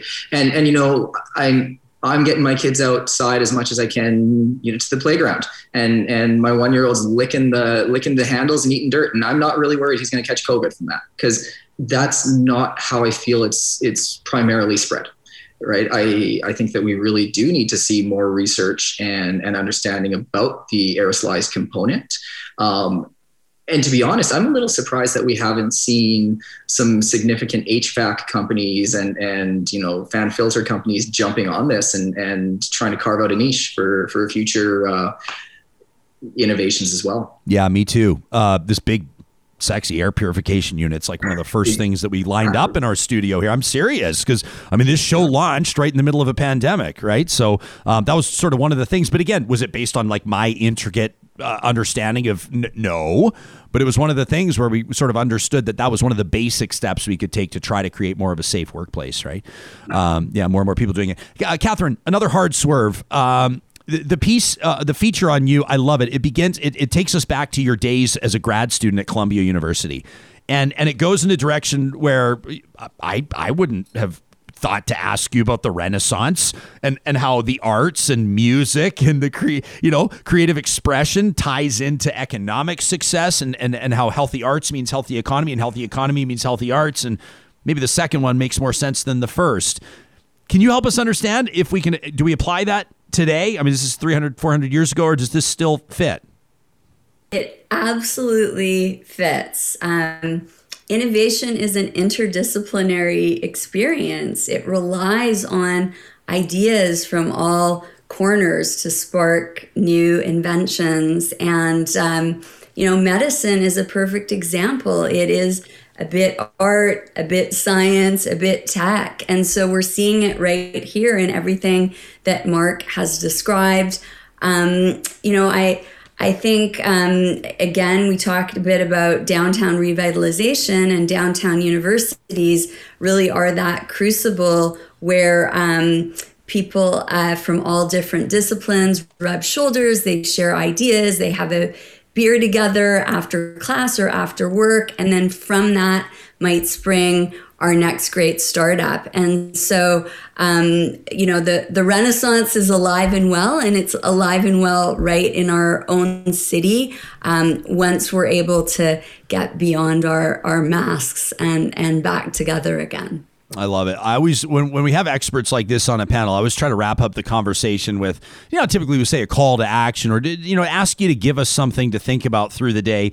And Kristina, based on your expertise, I guarantee we'll have a bunch of young, it doesn't necessarily matter young, but people at a point in their life where their entrepreneurial journey is they feel set for launch, or they've got a great idea and they don't know what to do with it. Or maybe they're languishing a little bit and they're not quite sure how to take things to the next level. I'm going to ask you to go first, and I want to ask all three of you to give us something to think about, something to take away from this conversation on innovation and apply it to our own lives or our own endeavors. Would you do us the honors first? Sure. I always like to say to the potential innovators, or the ones that are thinking about doing, is making sure that you're solving a real problem. I see a lot of founders who love the idea of becoming a very successful tech entrepreneur, and they really love their solution, but they haven't done enough work on figuring out what the real pain point or the problem is that they're solving. And without that, and having those potential customers that are willing to pay for their solution, they might not have a viable business opportunity.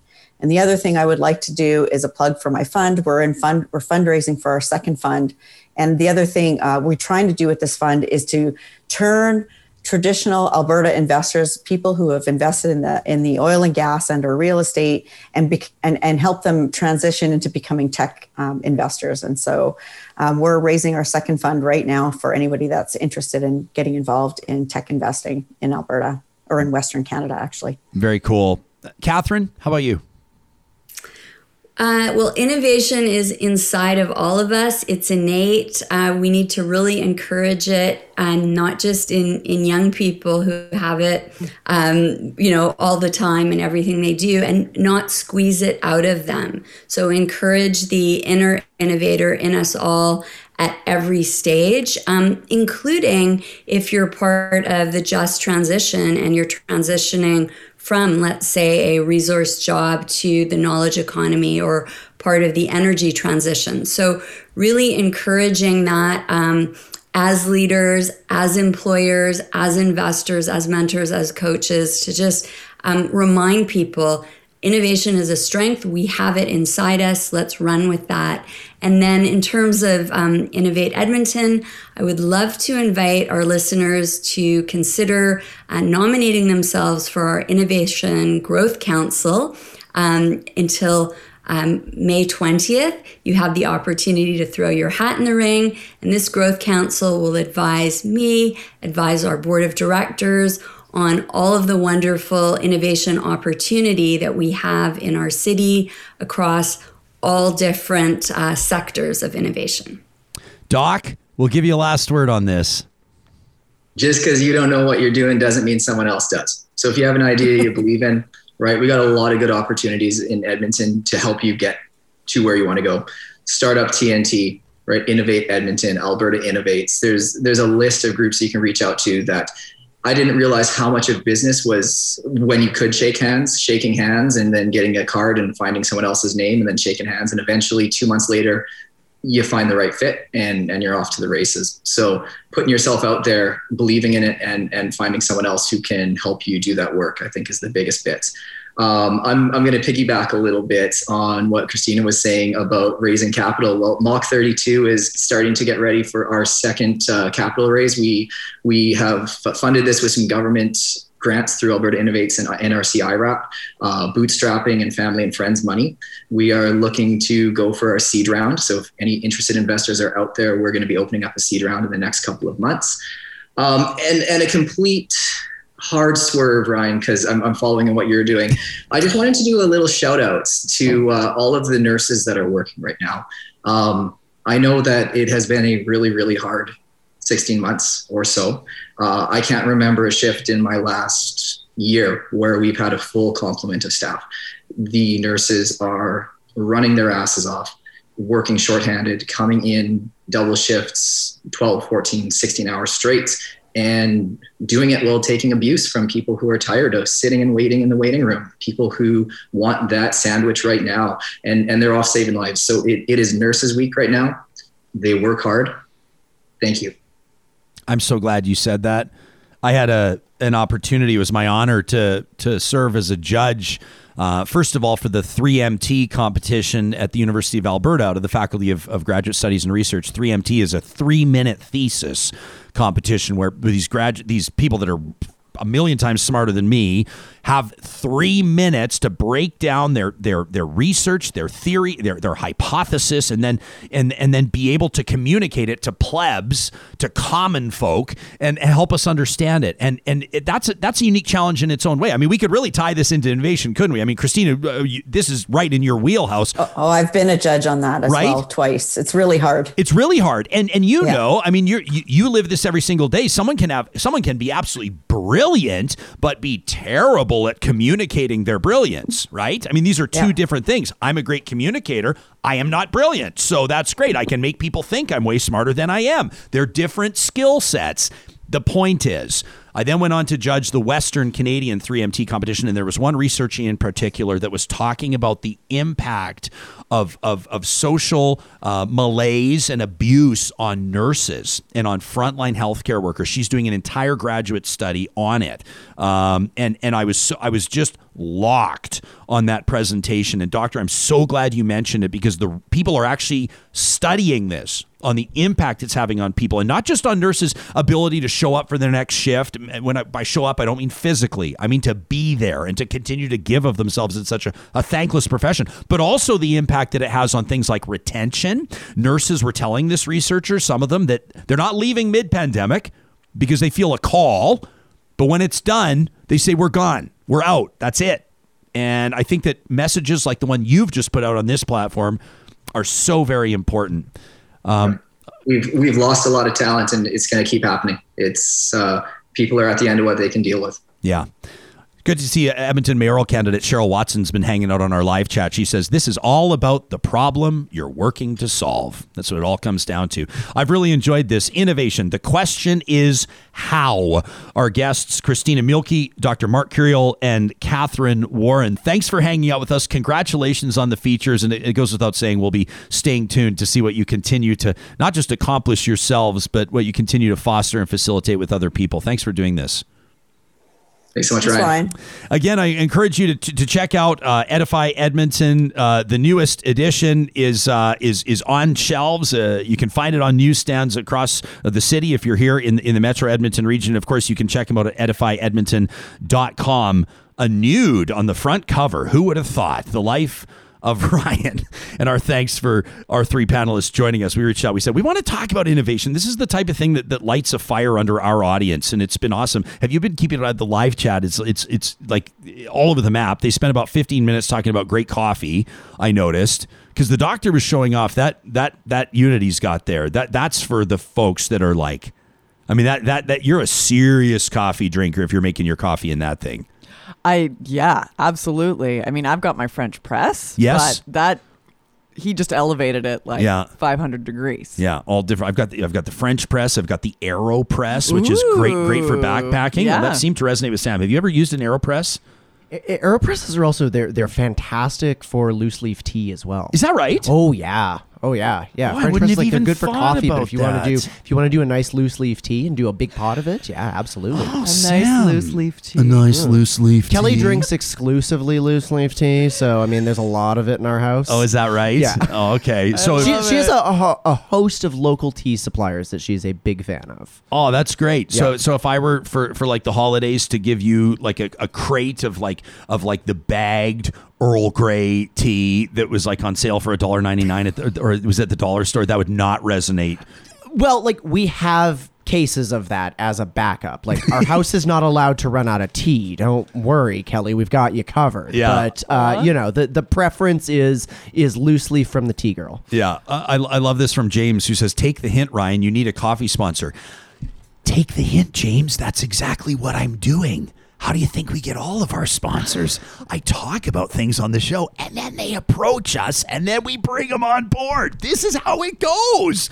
Like the team at Athabasca University's Power Ed. This is online, on-demand learning, just like Real Talk. Hey, whenever you've got a moment, you can access it. You can spend a couple of hours on it. I mean, there's a real synergy here. We're not talking about professional development that you got to set aside 3 weeks, or you've got to find 2 months where you can go off the grid and find somebody else to watch the kids or walk the dog while you plunt. No, we're talking in some cases just a few hours to become certified in areas like digital wellness, or leadership, or allyship and inclusion. What about AI and machine learning? I mean, you're looking to better yourself. Maybe you're looking to better equip yourself for a job hunt, or maybe you want to take your career to the next level. Why not check out powered.ca? They've launched this new micro course that we talked about a week ago today on Digital Wellness Day, Digital Wellness 101, optimizing your time and energy. Who couldn't benefit from that? Come on. I mean, seriously. Takes like 2 to 3 hours to complete. You know, the average person, Sarah, I don't know if this resonated with you. When we found out that the average person picks up their mobile device 58 times a day, they sent us that information. That was straight from the coursework. In talking about what does digital wellness mean, and I actually thought for myself, I'm like, I actually think 58 times sounds a little low. I agree. I also agree. Which is like really kind of grotesque, and I'm like, yeah, exactly. There's a little bit of guilt, shame, remorse. For perspective, can you imagine if you had like a neighbor that checked their mailbox 58 times a day? You'd be like, are you waiting for is there something going on? Are you trying to send us a message? You look at it, is it your birthday? You don't have any birthday cards? What is it? 58 times. Who needs to check their mailbox 58 times? Powered.ca is where you can learn more about Digital Wellness 101, plus a lot of the other amazing courses as well. I want you to either pick up your phone and punch in a new contact right now, just trust me on this one, or grab a pen and write this number down. It's the number for Todd at Todd's Mechanical. Okay, because when something happens, when everything goes sideways, and like my buddy Chris had happen a while ago, when water starts to pour out of your brand new light fixtures in your ceiling of your kitchen, that's not a good thing. That's when you need Todd's Mechanical. And then you're going to be scrambling. And you can always go to ryanjesperson.com under the sponsors page. Todd's Mechanical at 780-499-7598 is Edmonton's most trusted plumber. Don't take my word for it. Please do. But you can check out his online reviews as well. You can find him on Facebook. Read what his customers say. When people are in trouble, they need someone who knows what he's doing and someone they can trust. Give Todd's Mechanical a call at 780-499-7598. We're going to get serious for a second. If you've been paying attention to the news cycle, if you've been paying attention to what's going on the West Bank, I don't have to tell you that it is an absolute disaster over there. It's one of the world's most densely populated areas, some 2 million people, covering a strip, the Gaza Strip, just 41 kilometers long, at one point fewer than 6 kilometers across. And right now, it's trouble. Right now, the death toll continues to rise as the conflict has erupted in a way that people have not seen for years. The violence is some of the worst in the history of this region. Palestinian protesters and Israeli police have been clashing on a daily basis in and around Jerusalem's Old City. It's been the scene of violent confrontation for more than a century. And of course, it's one of the more bitterly contested cities on earth. Now, the latest clashes began about a month ago. And this was with an Israeli move to block some Palestinian gatherings at the beginning of the holy Muslim month of Ramadan.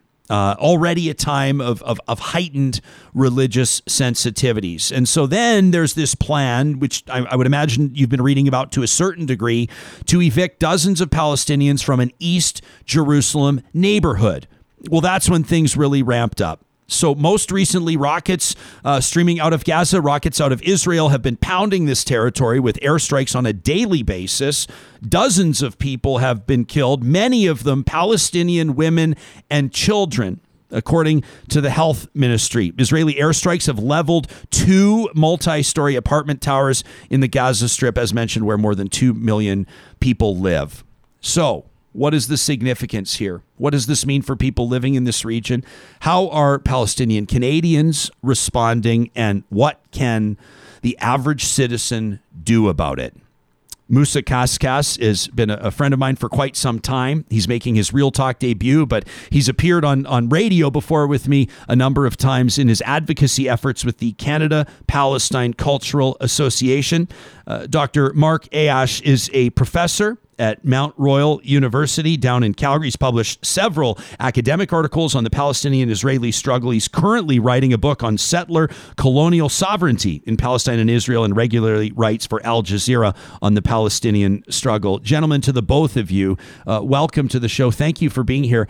Dr. Ayyash, why don't we begin with you? And I want to ask you candidly, because I don't want to take it for granted, did my summary of events and my synopsis of the reality right now in this region, did it meet your standards for accuracy? So first of all, thank you very much, Ryan, for hosting us here today and bringing us on air to speak to your audience. Through no fault of your own, to be honest, there are some serious flaws in that narrative. And it's mostly due to the fact that in Canada, in the US, in Europe, the discourse, the way that people talk about this, what you get to hear about Palestine, Israel, is not a neutral or objective account. Canada is a staunch strategic ally of Israel. Yeah. And more or less, our government parrots Israeli narratives and Israeli state narratives. Narratives that, by the way, get at least used to get much more stringent critique within Israel than you will hear outside of Israel. So I'm not going to give a whole history lesson. I can't do that. We don't have time for that. But let me just kind of explain it in simple terms to people, how to explain and understand these events that are happening today, because it is all in one long 120-some-year-old story. And it's not an ancient hatred. It's not a religious clash. It's not a cultural confrontation. This has its roots in a Zionist political project, the Zionist political ideology that was enacted in the early parts of the 1900s to create an exclusive Jewish state with exclusive Jewish sovereignty over a land that was already inhabited by Palestinians. So in order for that movement to achieve its dream of exclusive Jewish sovereignty, it had to ethnically cleanse the Palestinians off of that land that would become Israel. So the greatest amount of violence that we've ever seen in that region was 1948 by far, not what we're seeing today. And in 1948, approximately 750,000 to 800,000 Palestinians were displaced from their lands and homes and became what we know today as Palestinian refugees. They are still, some of them, living in refugee camps in Lebanon, in Jordan. Some of them are refugees in the Gaza Strip. So that's the root of the problem, is the displacement of people from their land. It's ethnic cleansing. It's settler colonialism, not that different from what happened here in Canada. There are, of course, some differences, and you can make those comparisons from a scholarly point, but the underlying foundation is very similar.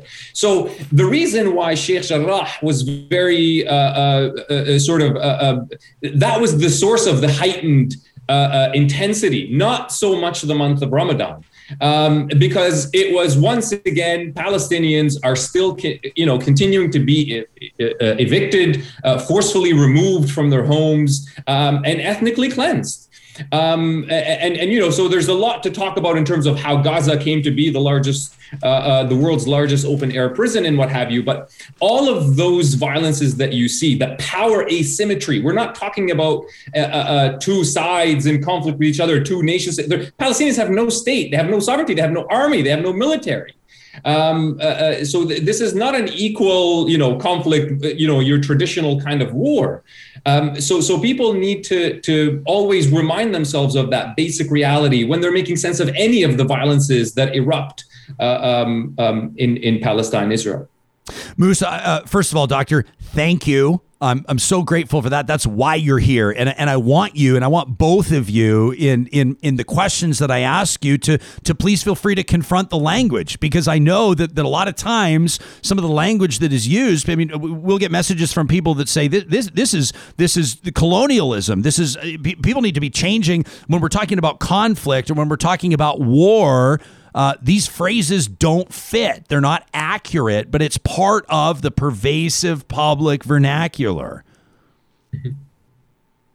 Mousa, how much of this resonates with you, what the doctors just said?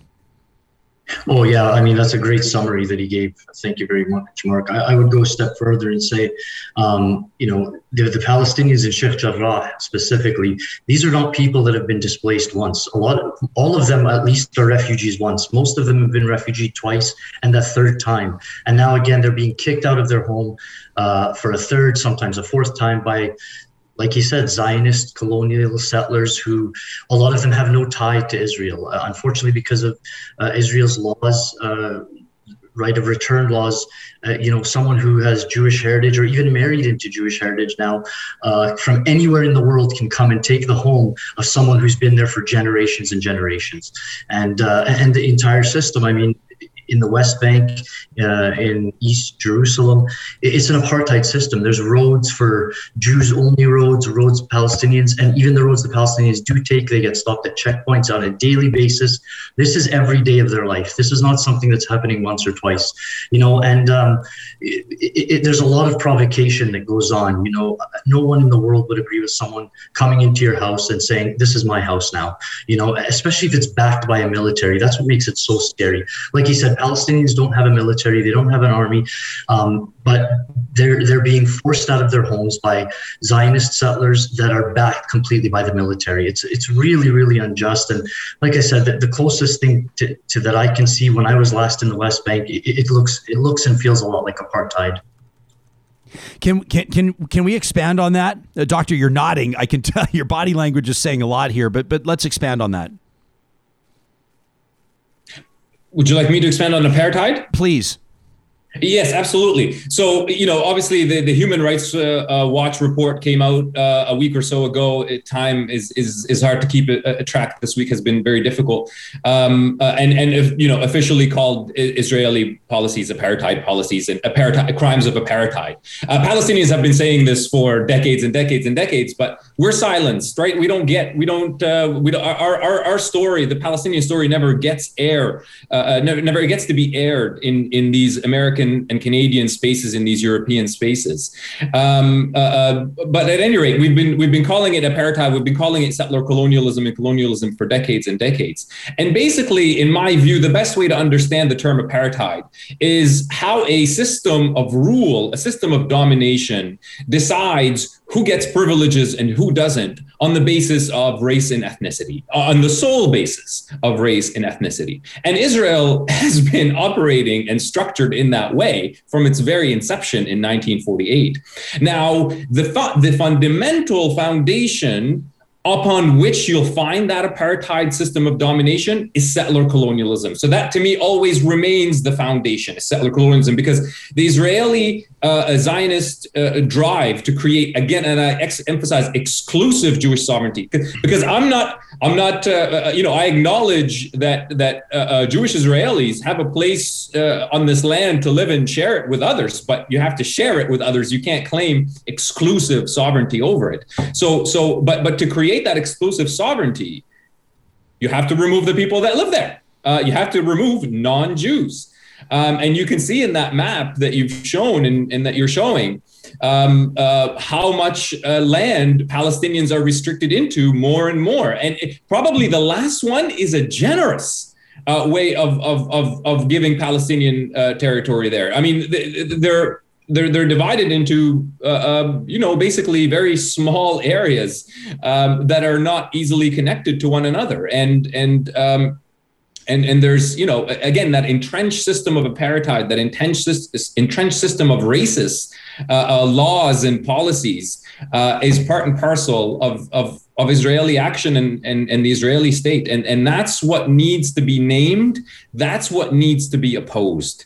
There's only one way to resolve this, and maybe I'm getting ahead here, but I'll flag it now. There's only one way to resolve this. We need to move beyond Zionist ideology. We need to move beyond this idea that there has to be exclusive Jewish sovereignty over historic Palestine. That is only a recipe for ethnic cleansing. That cannot happen without ethnic cleansing. So the world needs to know and hear that. And Palestinians are not going anywhere. We will not just be ethnically cleansed.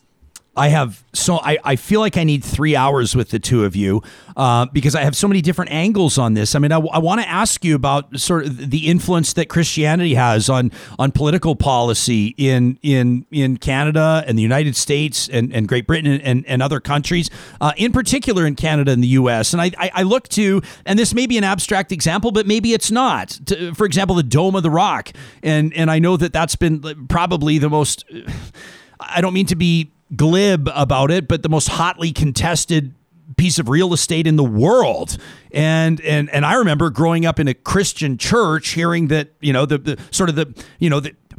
geez, here we go into it. I mean, sort of the prognostication around Revelation and the end times and Christ's return to earth would be all predicated on the Dome of the Rock return to the church, and it's now there's a mosque. And do you know what I mean? Like, even as a child, this stuff was on my radar. And we see that whether it's like, the Canadian government or the American government, whether it's President Donald Trump talking about the return of Jerusalem as the capital of Israel, or there's all of this. We stand with Israel. We see the flag. I mean, nations say that all the time. I mean, how much of this comes down to sort of the influence of Christianity on Western cultures and probably, to be honest, to invoke the phrase Islamophobia? Mousa, you want to take that one on first? Yeah, so I mean, we got to remember too that there's a lot of Palestinian Christians, and it's not just the Muslims that are denied their rights. I mean, a couple Easters ago and some Christmases ago, they denied Palestinian Christians the right to go into Bethlehem and other areas, other churches, because Israel's the only one that can give permits to Palestinians, whether you're Christian or Muslim. And oftentimes the Christians are denied the rights just as much as the Muslims are. And about the Al-Aqsa compound, I mean, this was the holiest month, possibly the holiest night of the year for Muslims. They're at a spiritual high. People are mending their relationship with their creator. They're in a state of peace and serenity. And then you have the Israeli forces banging through the doors, firing stun grenades, tear gas. People lost their vision. People lost limbs. All this before any fighting, any rockets were fired, anything. This is the root of the problem. They're doing this to all of the Palestinians, whether it's Muslims, Christians. I agree with Marc. This is not a religious war anymore in terms of the way Israel reacts. They don't really care. As long as for them you have Jewish supremacy in the region, a different set of laws for Zionist Jews versus everyone else. Again, by definition, apartheid. We're not the only ones saying this. Beth Salem, who's one of the major human rights organizations in Israel, released a report recently. Just the title of the report is "A Regime of Jewish Supremacy from the Jordan River to the Mediterranean Sea. This is apartheid." That's the title of the report. So you can imagine what they're saying. Again, an Israeli human rights group. Again, it's very hard to just go back to all these old tropes about, well, this is just about religion and they hate each other and this and that. That's not true. The bottom line, like Dr. Ayyash said, is it's ethnic cleansing by settlers, colonial Zionist settlers. That's what's happening, bottom line. Doctor, I want to just, I'm not going to have a question out of this. I just want to read a bunch of the comments that we're receiving, and then you pick what you'd like to respond to. There's a theme here, and I think these are important comments. Uzma hits me up on Twitter and says Canada must stand up for the Palestinian people. Canada must stand up to Israel. If we don't, we'll be standing with an oppressive occupation and no longer have the right to claim that we prioritize human rights. On our live chat, Kelly says, Western powers started this problem. We need to own it and start working toward a solution. Kelly says our guilt from allowing the Holocaust to happen has created another humanitarian crisis. Reality Beckons says, can we also please speak about how the aggression right now is also so Netanyahu can win the next election?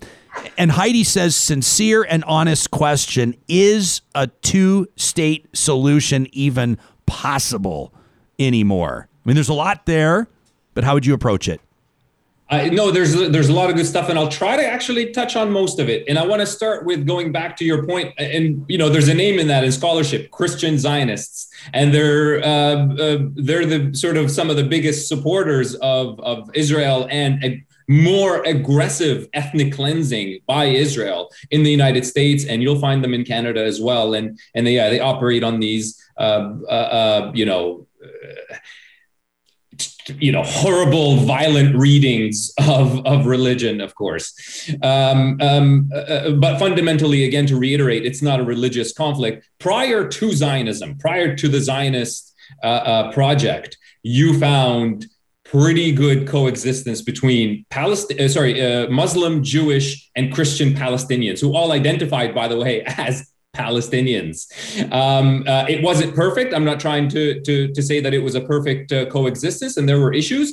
But if you compare, let's say, the 1800s, the late 1800s, and how that was happening, their coexistence was happening in the 1800s with today, it's immeasurably better back then. Zionism is the cause of a lot of these frictions that, again, are a result of ethnic cleansing and the displacement of people from the land.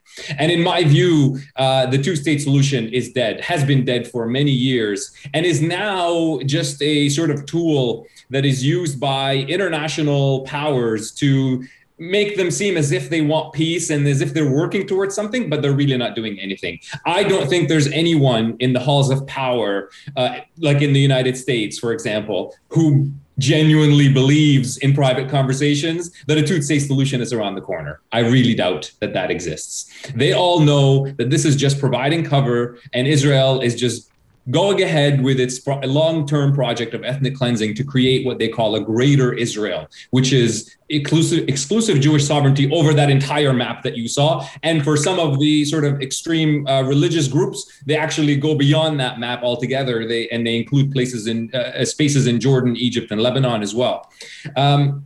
So to me, there is no two-state solution.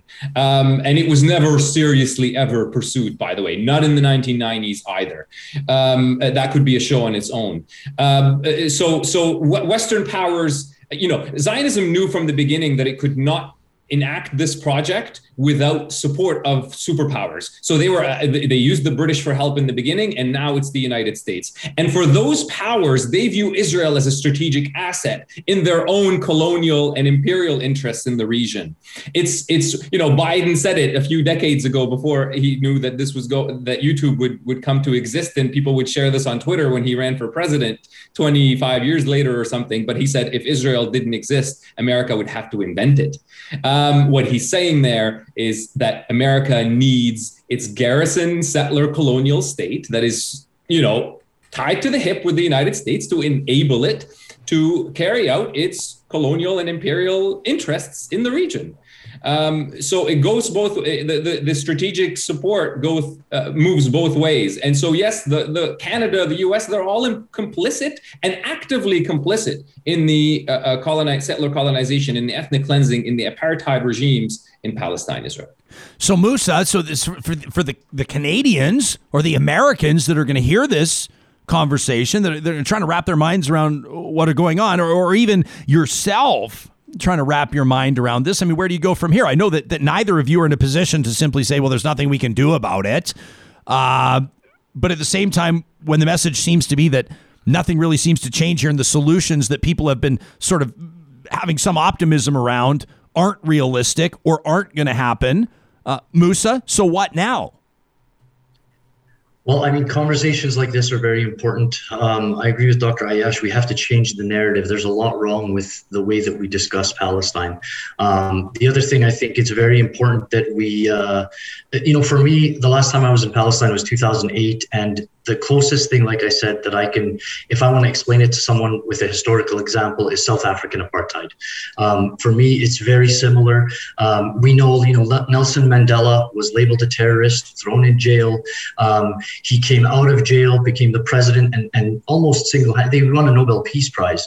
The man knows apartheid more than anything else, and he said, our freedom is not complete without, or is incomplete without the freedom of the Palestinians.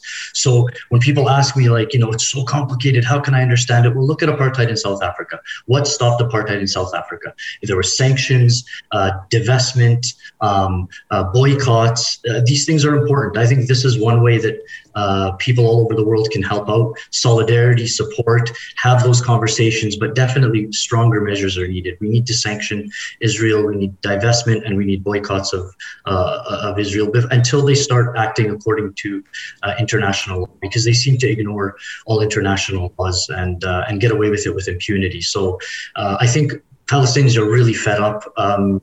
Another thing in the narrative where, a lot of people try to tell Palestine, they try to preach morality to them. And the Palestinians look at it like, you displace us from our homes, there's draconian laws against us, we're living in apartheid. And then when we somehow resist, the world has the audacity to come and say to the Palestinians, no, you should follow this. All of a sudden the moral compass is with the West. They're frustrated. We need to keep having these conversations. We need to change the narrative, and we need to sanction, boycott, and divest Israel from Israel. This is an interesting question from Jenny. I love questions that make some people uncomfortable and make us all think. These are the best questions. Jenny says, I'm wondering why suddenly this week we can acknowledge what's been happening in Palestine for decades without being silenced as anti-Semites. What changed? Like now, all of a sudden, we're woke to this? Dr. Ayyash, what would you say to Jenny? I wish Jenny was right, but I still think we are being accused of that.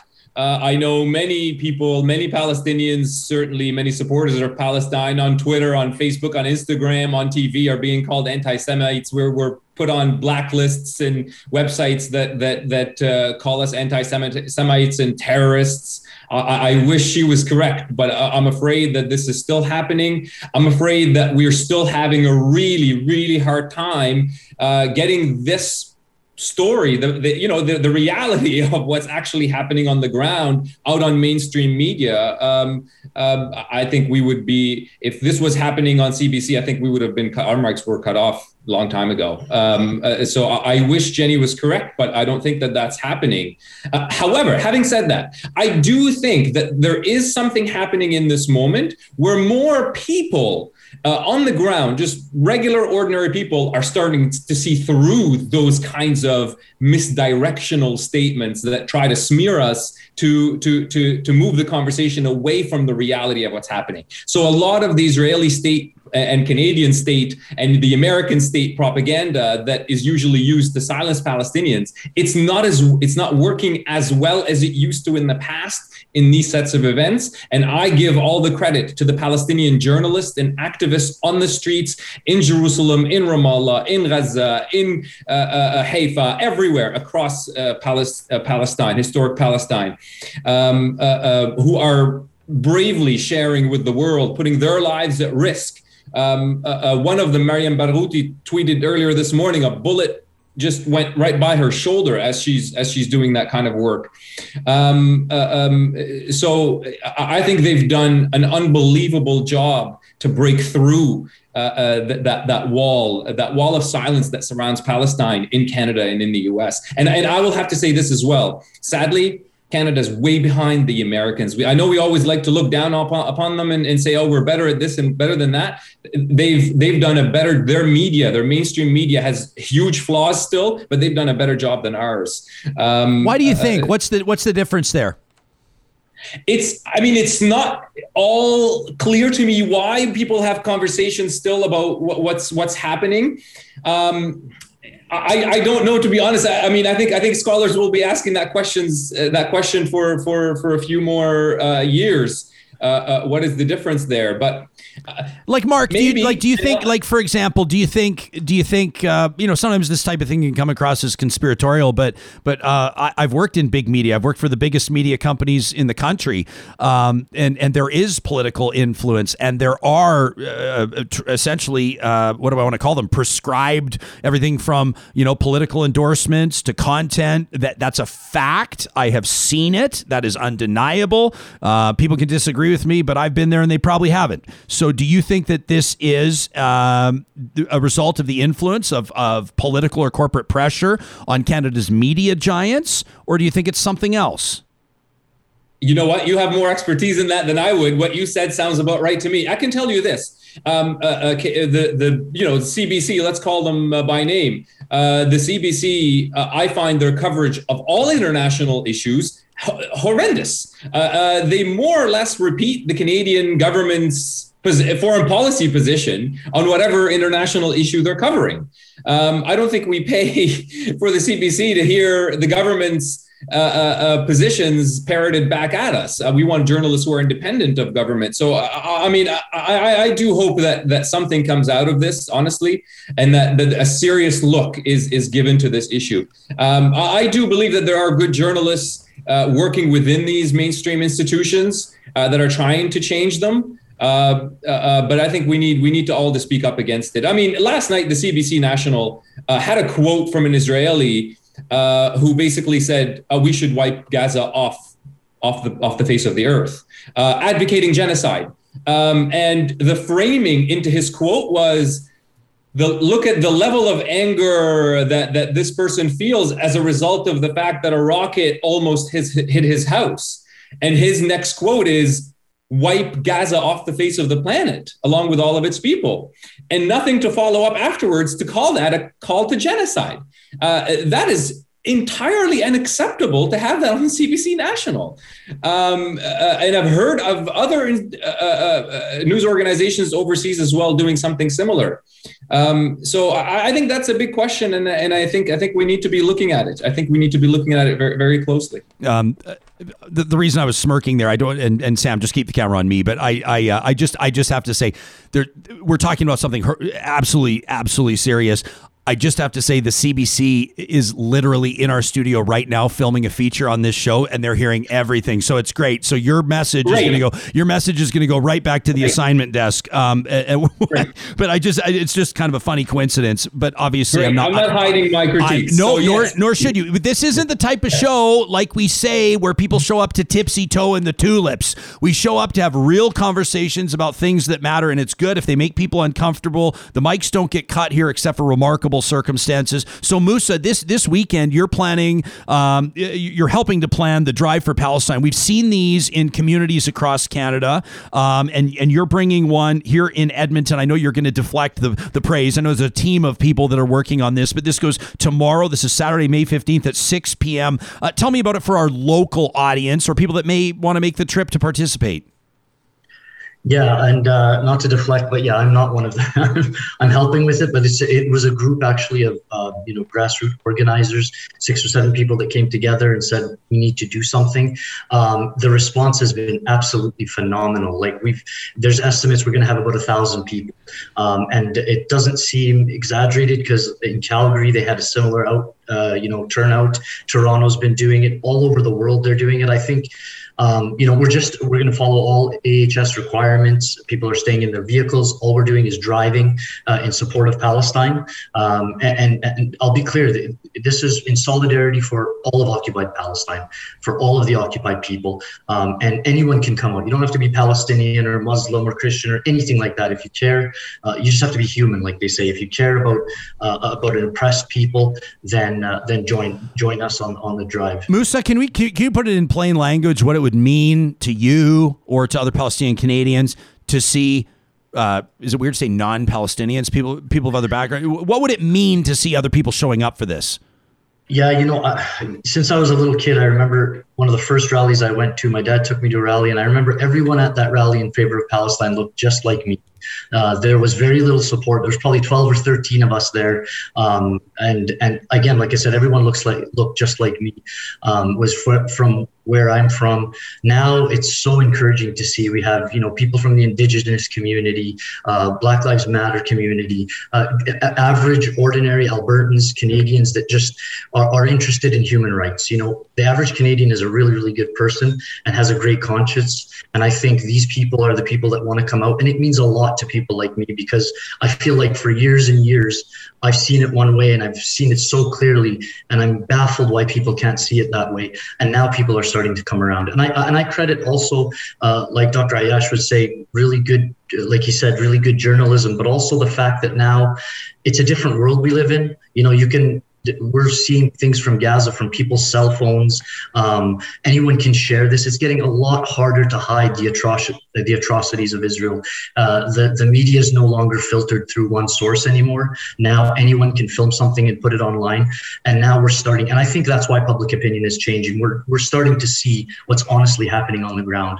A perfect example is like the whole Sheikh Jarrah thing. We talked about how unjust it is and how it's pure Zionist settler colonialism. I remember early on, an Israeli authority referred to it as a private real estate dispute. This is what would happen if we didn't have independent journalists, if we didn't have people on the ground. I mean, to call it a private real estate dispute is it's disgusting, to be quite honest. Like, you're kicking people out of their home who you've already kicked out of their home once or twice. You're making them refugees, and there's just so much that's going on that's wrong, in my opinion. I get emotional about it because, like I said, most of my family's still there. I know a lot of Palestinians in the city are very, very emotional right now. A lot of non-Palestinians are very emotional right now. And I would encourage people to focus that energy, come out to the drive on Saturday, and write to your politicians. Again, like I said, sanctions, demand sanctions, boycotts, divestment, everything we can do. Let's throw apartheid off of Palestine the same way they did in South Africa. Amelie on our live chat says, thank you for this. We're in full support. People are just saying this has been so informative. People are grateful that the two of you have given us your time. Two Beaver says they're going to drive 400 kilometers to be there tomorrow. Claire says this is so important. Yumna says we stand with Palestine. TQ says we're going to be there for you. I mean, it's just, it's really interesting. And we're hearing from audience members as well that are just saying how much it means to them personally. I'm assuming either they have Palestinian heritage or perhaps a Muslim background. I don't know. By the way, Mousa, I appreciated you clarifying. You said there's Palestinian Christians as well. I appreciated that. That's something else that for me, I'm 44 and I feel like I know a relative amount of kind of what's going on, but every single day I am reminded of how much I have to learn. And that was a real reset for me, right? That this is not sort of Zionist Christianity or simply Jews v. Muslims. That's not what this is necessarily all about. And Dr. Ayyash as well, with your clarification and that bit of a reality check there too. I have learned so much. It feels like, as a matter of fact, almost the type of interview where I've spent so much time and energy trying to moderate this that I might have to go back and watch it again to really kind of double down on some of the things that you're sharing with us. So I'm really grateful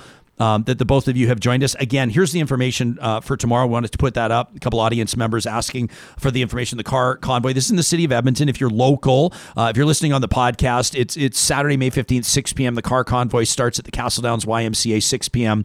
on Saturday. It's the Drive for Palestine. You can find more at, what is that? Free Palestine YEG on Instagram. That's Mousa Qasqas of the Canada Palestine Cultural Association, Dr. Marc Ayyash, a professor at Mount Royal University.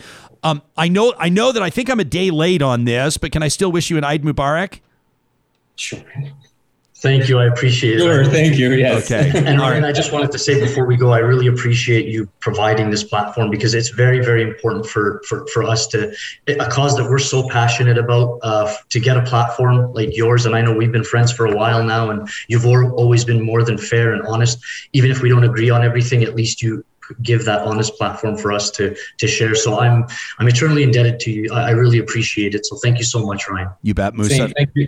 Thank you very much. And just very quickly, don't feel powerless about this. You can make change. We just made the NDP and Jagmeet Singh say we need to sanction Israel. That took grassroots efforts. That took a lot of organizing. That took a lot of letter sending, but it worked.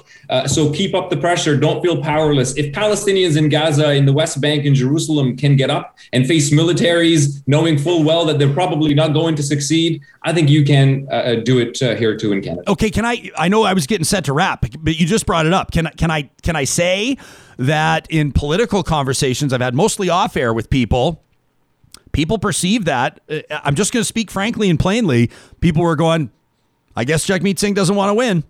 Like, I mean, right? I mean, it just reiterates the point you're making that when the NDP were debating this, let's say, some people might say fighting over it within the party, people were saying, what the hell are they doing? This is a can of worms. Why are they doing this, right?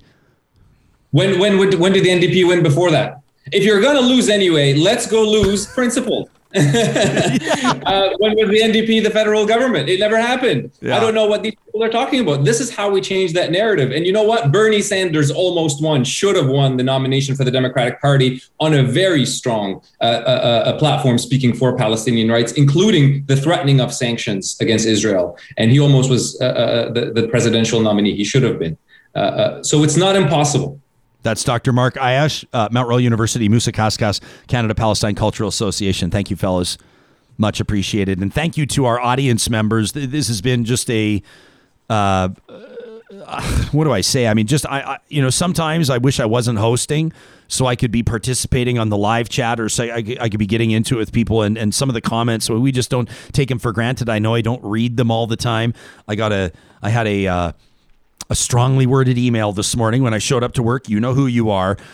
Someone that was alluding to, they were wondering if maybe some of our live chat participants are paying me. They said, you're reading their comments way more than you're reading mine. And I said, I'm not really keeping score. But the fact of the matter is that is the indicator that we have a very engaged audience, which is the best possible problem that a talk show could ever have, that so many people are chiming in that we almost feel like we don't have enough time to get to all the comments. That's the absolute best. You do know, of course, that in just a moment we'll be getting to some of your comments, the ones that you've submitted through the week to talk at ryanjesperson.com, things that are driving you a little bit nuts. But first, let me remind you that the countdown is on to this year's Canadian Rural and Remote Housing and Homelessness Symposium. Is hosted by the Rural Development Network and the Rural Ontario Institute. At the end of the day, we want to cut through the noise and get to the heart of what matters to rural communities. Here's your chance to share issues, strategies, and solutions that have been made by rural for rural. Every registration includes access to all the conference sessions, virtual exhibition hall, networking, and exclusive one-on-ones with CMHC's housing specialists. You can get your housing questions answered without providing documents, anything like that. Best of all, you get access to all the recorded sessions after the event. And Real Talk audience members get a special offer, an exclusive 20% off registration costs when you use the code Ryan. Get your tickets today at crrhh.ca. That's crrhh.ca, 20% off when you use the code word Ryan. Right after the show, I'm on my way out to St. Albert Dodge. I'm very excited to check in with the team there. Actually going to be swapping out the Grand Cherokee I've been driving for another one. And I'm telling you, it's an exciting moment because anytime you get behind the wheel of a brand new Jeep, you get to see why they've been recognized for years as the best bang for buck value in the SUV market. Now, they've got the luxury one coming out, the Grand Wagoneer. There's the Grand Cherokee I've been driving. Then they got the Cherokee and the Patriot and everything else. There's a Jeep to fit whatever your need is.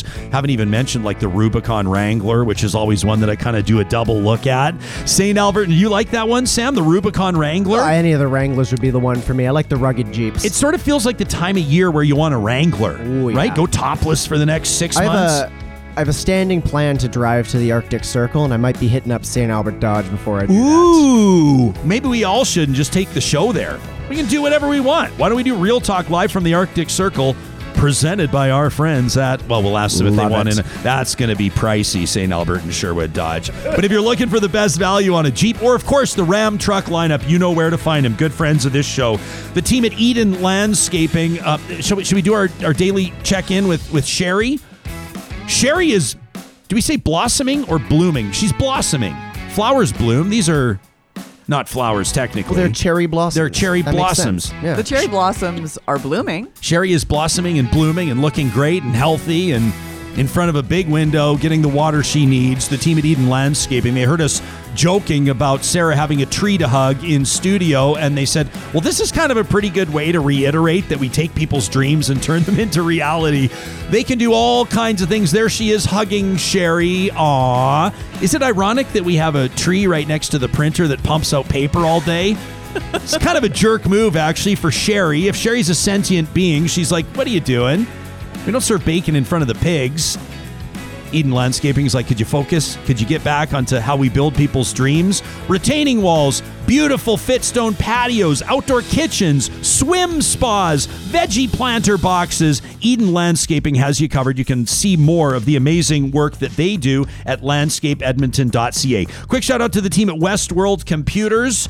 We're loading up here. We got MacBooks on the go, iMac, iPad, the whole shebang. But the reality is, without a partner, without a sponsor, we wouldn't be able to afford all this. We'd be one of the customers that would be going to them saying, tell us more about your gently pre-owned lineup. They have all the software reinstalled. You're not going to wind up with somebody else's weird family photos. And they're re-warrantied. So there's a big amount lopped off the original sticker price. And you have the quality and the guarantee you need. Daryl and his team happy to talk to you today. For more than 40 years, they've been operating family-owned, and they'll ship anywhere via westworld.ca. And finally, our friends at Local Waste. I don't have to tell you that Local Waste loves talking trash. They're going to prove it in just a second. But they also want to talk to you about how they can grow your business with you by cutting off some of the big costs while your revenues maybe aren't as massive. Whether it's a small mom and pop restaurant, a retail shop, whatever it is, a house of hospitality, so to speak, you don't need the big bins that the big shopping malls need. They're not going to try to sell you the most they can sell you. They want to work with you so the relationship's long-term. You get that when you invest in local. Give Mikkel, Lauren, Chris a shout today. You can find all the details at localwaste.ca. Every Friday, as we wrap up our broadcast, our friends at Local Waste present a little something we call Trash Talk. All right, this one from Maurice, who says, to the people who don't wave in traffic, who hurt you? Who raised you? Who taught you how to drive? This might be the most Canadian thing to get upset about, but it legitimately ticks me off when I go out of my way to let you in and you just ignore me. Where's my courtesy nod? Where's my basic appreciation? Where's my freaking wave? Oh, and have a great weekend, Real Talkers. That from Maurice, looking for the wave. What about this from Kimberly, who says, Ryan, I love the show, and while I appreciate while you rev up your voice for trash talk, I'd like to remind Albertans with muffler packs, motorcycles, or just shitty cars that they don't need to rev up just to make noise in my neighborhood. What purpose does this ear-shattering noise fill? Are they just jerks that need to make noise when the weather finally turns nice, or is there actually a reason in their tiny little minds? That from Kimberly, not a Harley driver. This from Shania, who says people need to stop being so selfish and entitled when it comes to COVID-19. It's been made clear people don't give a rat's ass about anybody else except themselves, especially those of us that have been staying home for months and following health orders. She says, and to Real Talkers, stay safe and healthy. I love that these are all ending on a positive note today. Real talk, trash talk, evolving. What about this one from Karen, an Alberta travel consultant, says there's been no fines handed out at the Calgary airport to returning international travelers that are skipping the 3-night quarantine. It's because the province hasn't adopted the Federal Contraventions Act, which would allow police to issue tickets for Quarantine Act breaches. If people are skipping the 3-night quarantine, what's to say they're not also skipping the 14-night quarantine at home? The travel industry's been shut down for 15 months, and this is doing nothing to help us open up again. All it's doing is letting more rule breakers get away with it. This is how variants get in. We need to have more real talk about this fiasco. That from Karen. This one from Doug. Doug says, short and sweet. Sorry, Sarah, just about gave you a paper cut on the forehead with that one. My apologies. Doug says, short and sweet. I can't believe the junior high school level drama around a political party that's demonstrating it's not interested in leading. They missed the basics, the UCP did, of understanding a small government, as many of you believe is necessary, is in fact still government and public service and providing critical services and supports to Albertans. When a global pandemic rages, Albertans are instead subjected to more drama, no data, no evidence, no science, no expertise, no leadership. What do I hear? The roar of the UCP Albertosaurus, asking the UCP right now to drop the writ so Albertans can get on with living and building a great province. Doug wants an election right now. How about this one from Nancy, who says, Premier, you went on, you've been blaming everybody right now for being unsupportive of your government through this pandemic, including the opposition NDP. Says, when it all comes down to it, this from Nancy in St. Albert, I don't believe you on anything, Premier. I don't believe you weren't aware of the Facebook post from your justice minister calling out the media, the opposition, and the federal government. You may not have technologically read it, so you can technically get away with saying you didn't see it, but I have no doubt somebody told you about it, or you've got a brutal staff. I'm also certain you've already contacted the minister regarding the post. Perhaps not you yourself, but there was definitely communication. I will finish by saying, when people show you who they are, believe them. That from Maya Angelou. I do not lack belief. That from Nancy in St. Albert. And finally, this from Marshall, the angry wild roser, an open letter to the Premier submitted to Trash Talk. Says, Premier, your leadership's been built on a corrupt base of cheating and lies during the leadership race. We're now seeing the fruits of a tree with rotten roots. Those of us who supported you through donations, lawyers, car dealerships, oil and gas, MLAs, we need to take responsibility to remove you now. None of us are blameless. Marshall's kind of trash talking himself through this. He says, stop the drinking, we deserve better. Stop the lying, we deserve better. Stop the manipulation of our executive, we deserve better. Stop hiding from a leadership review.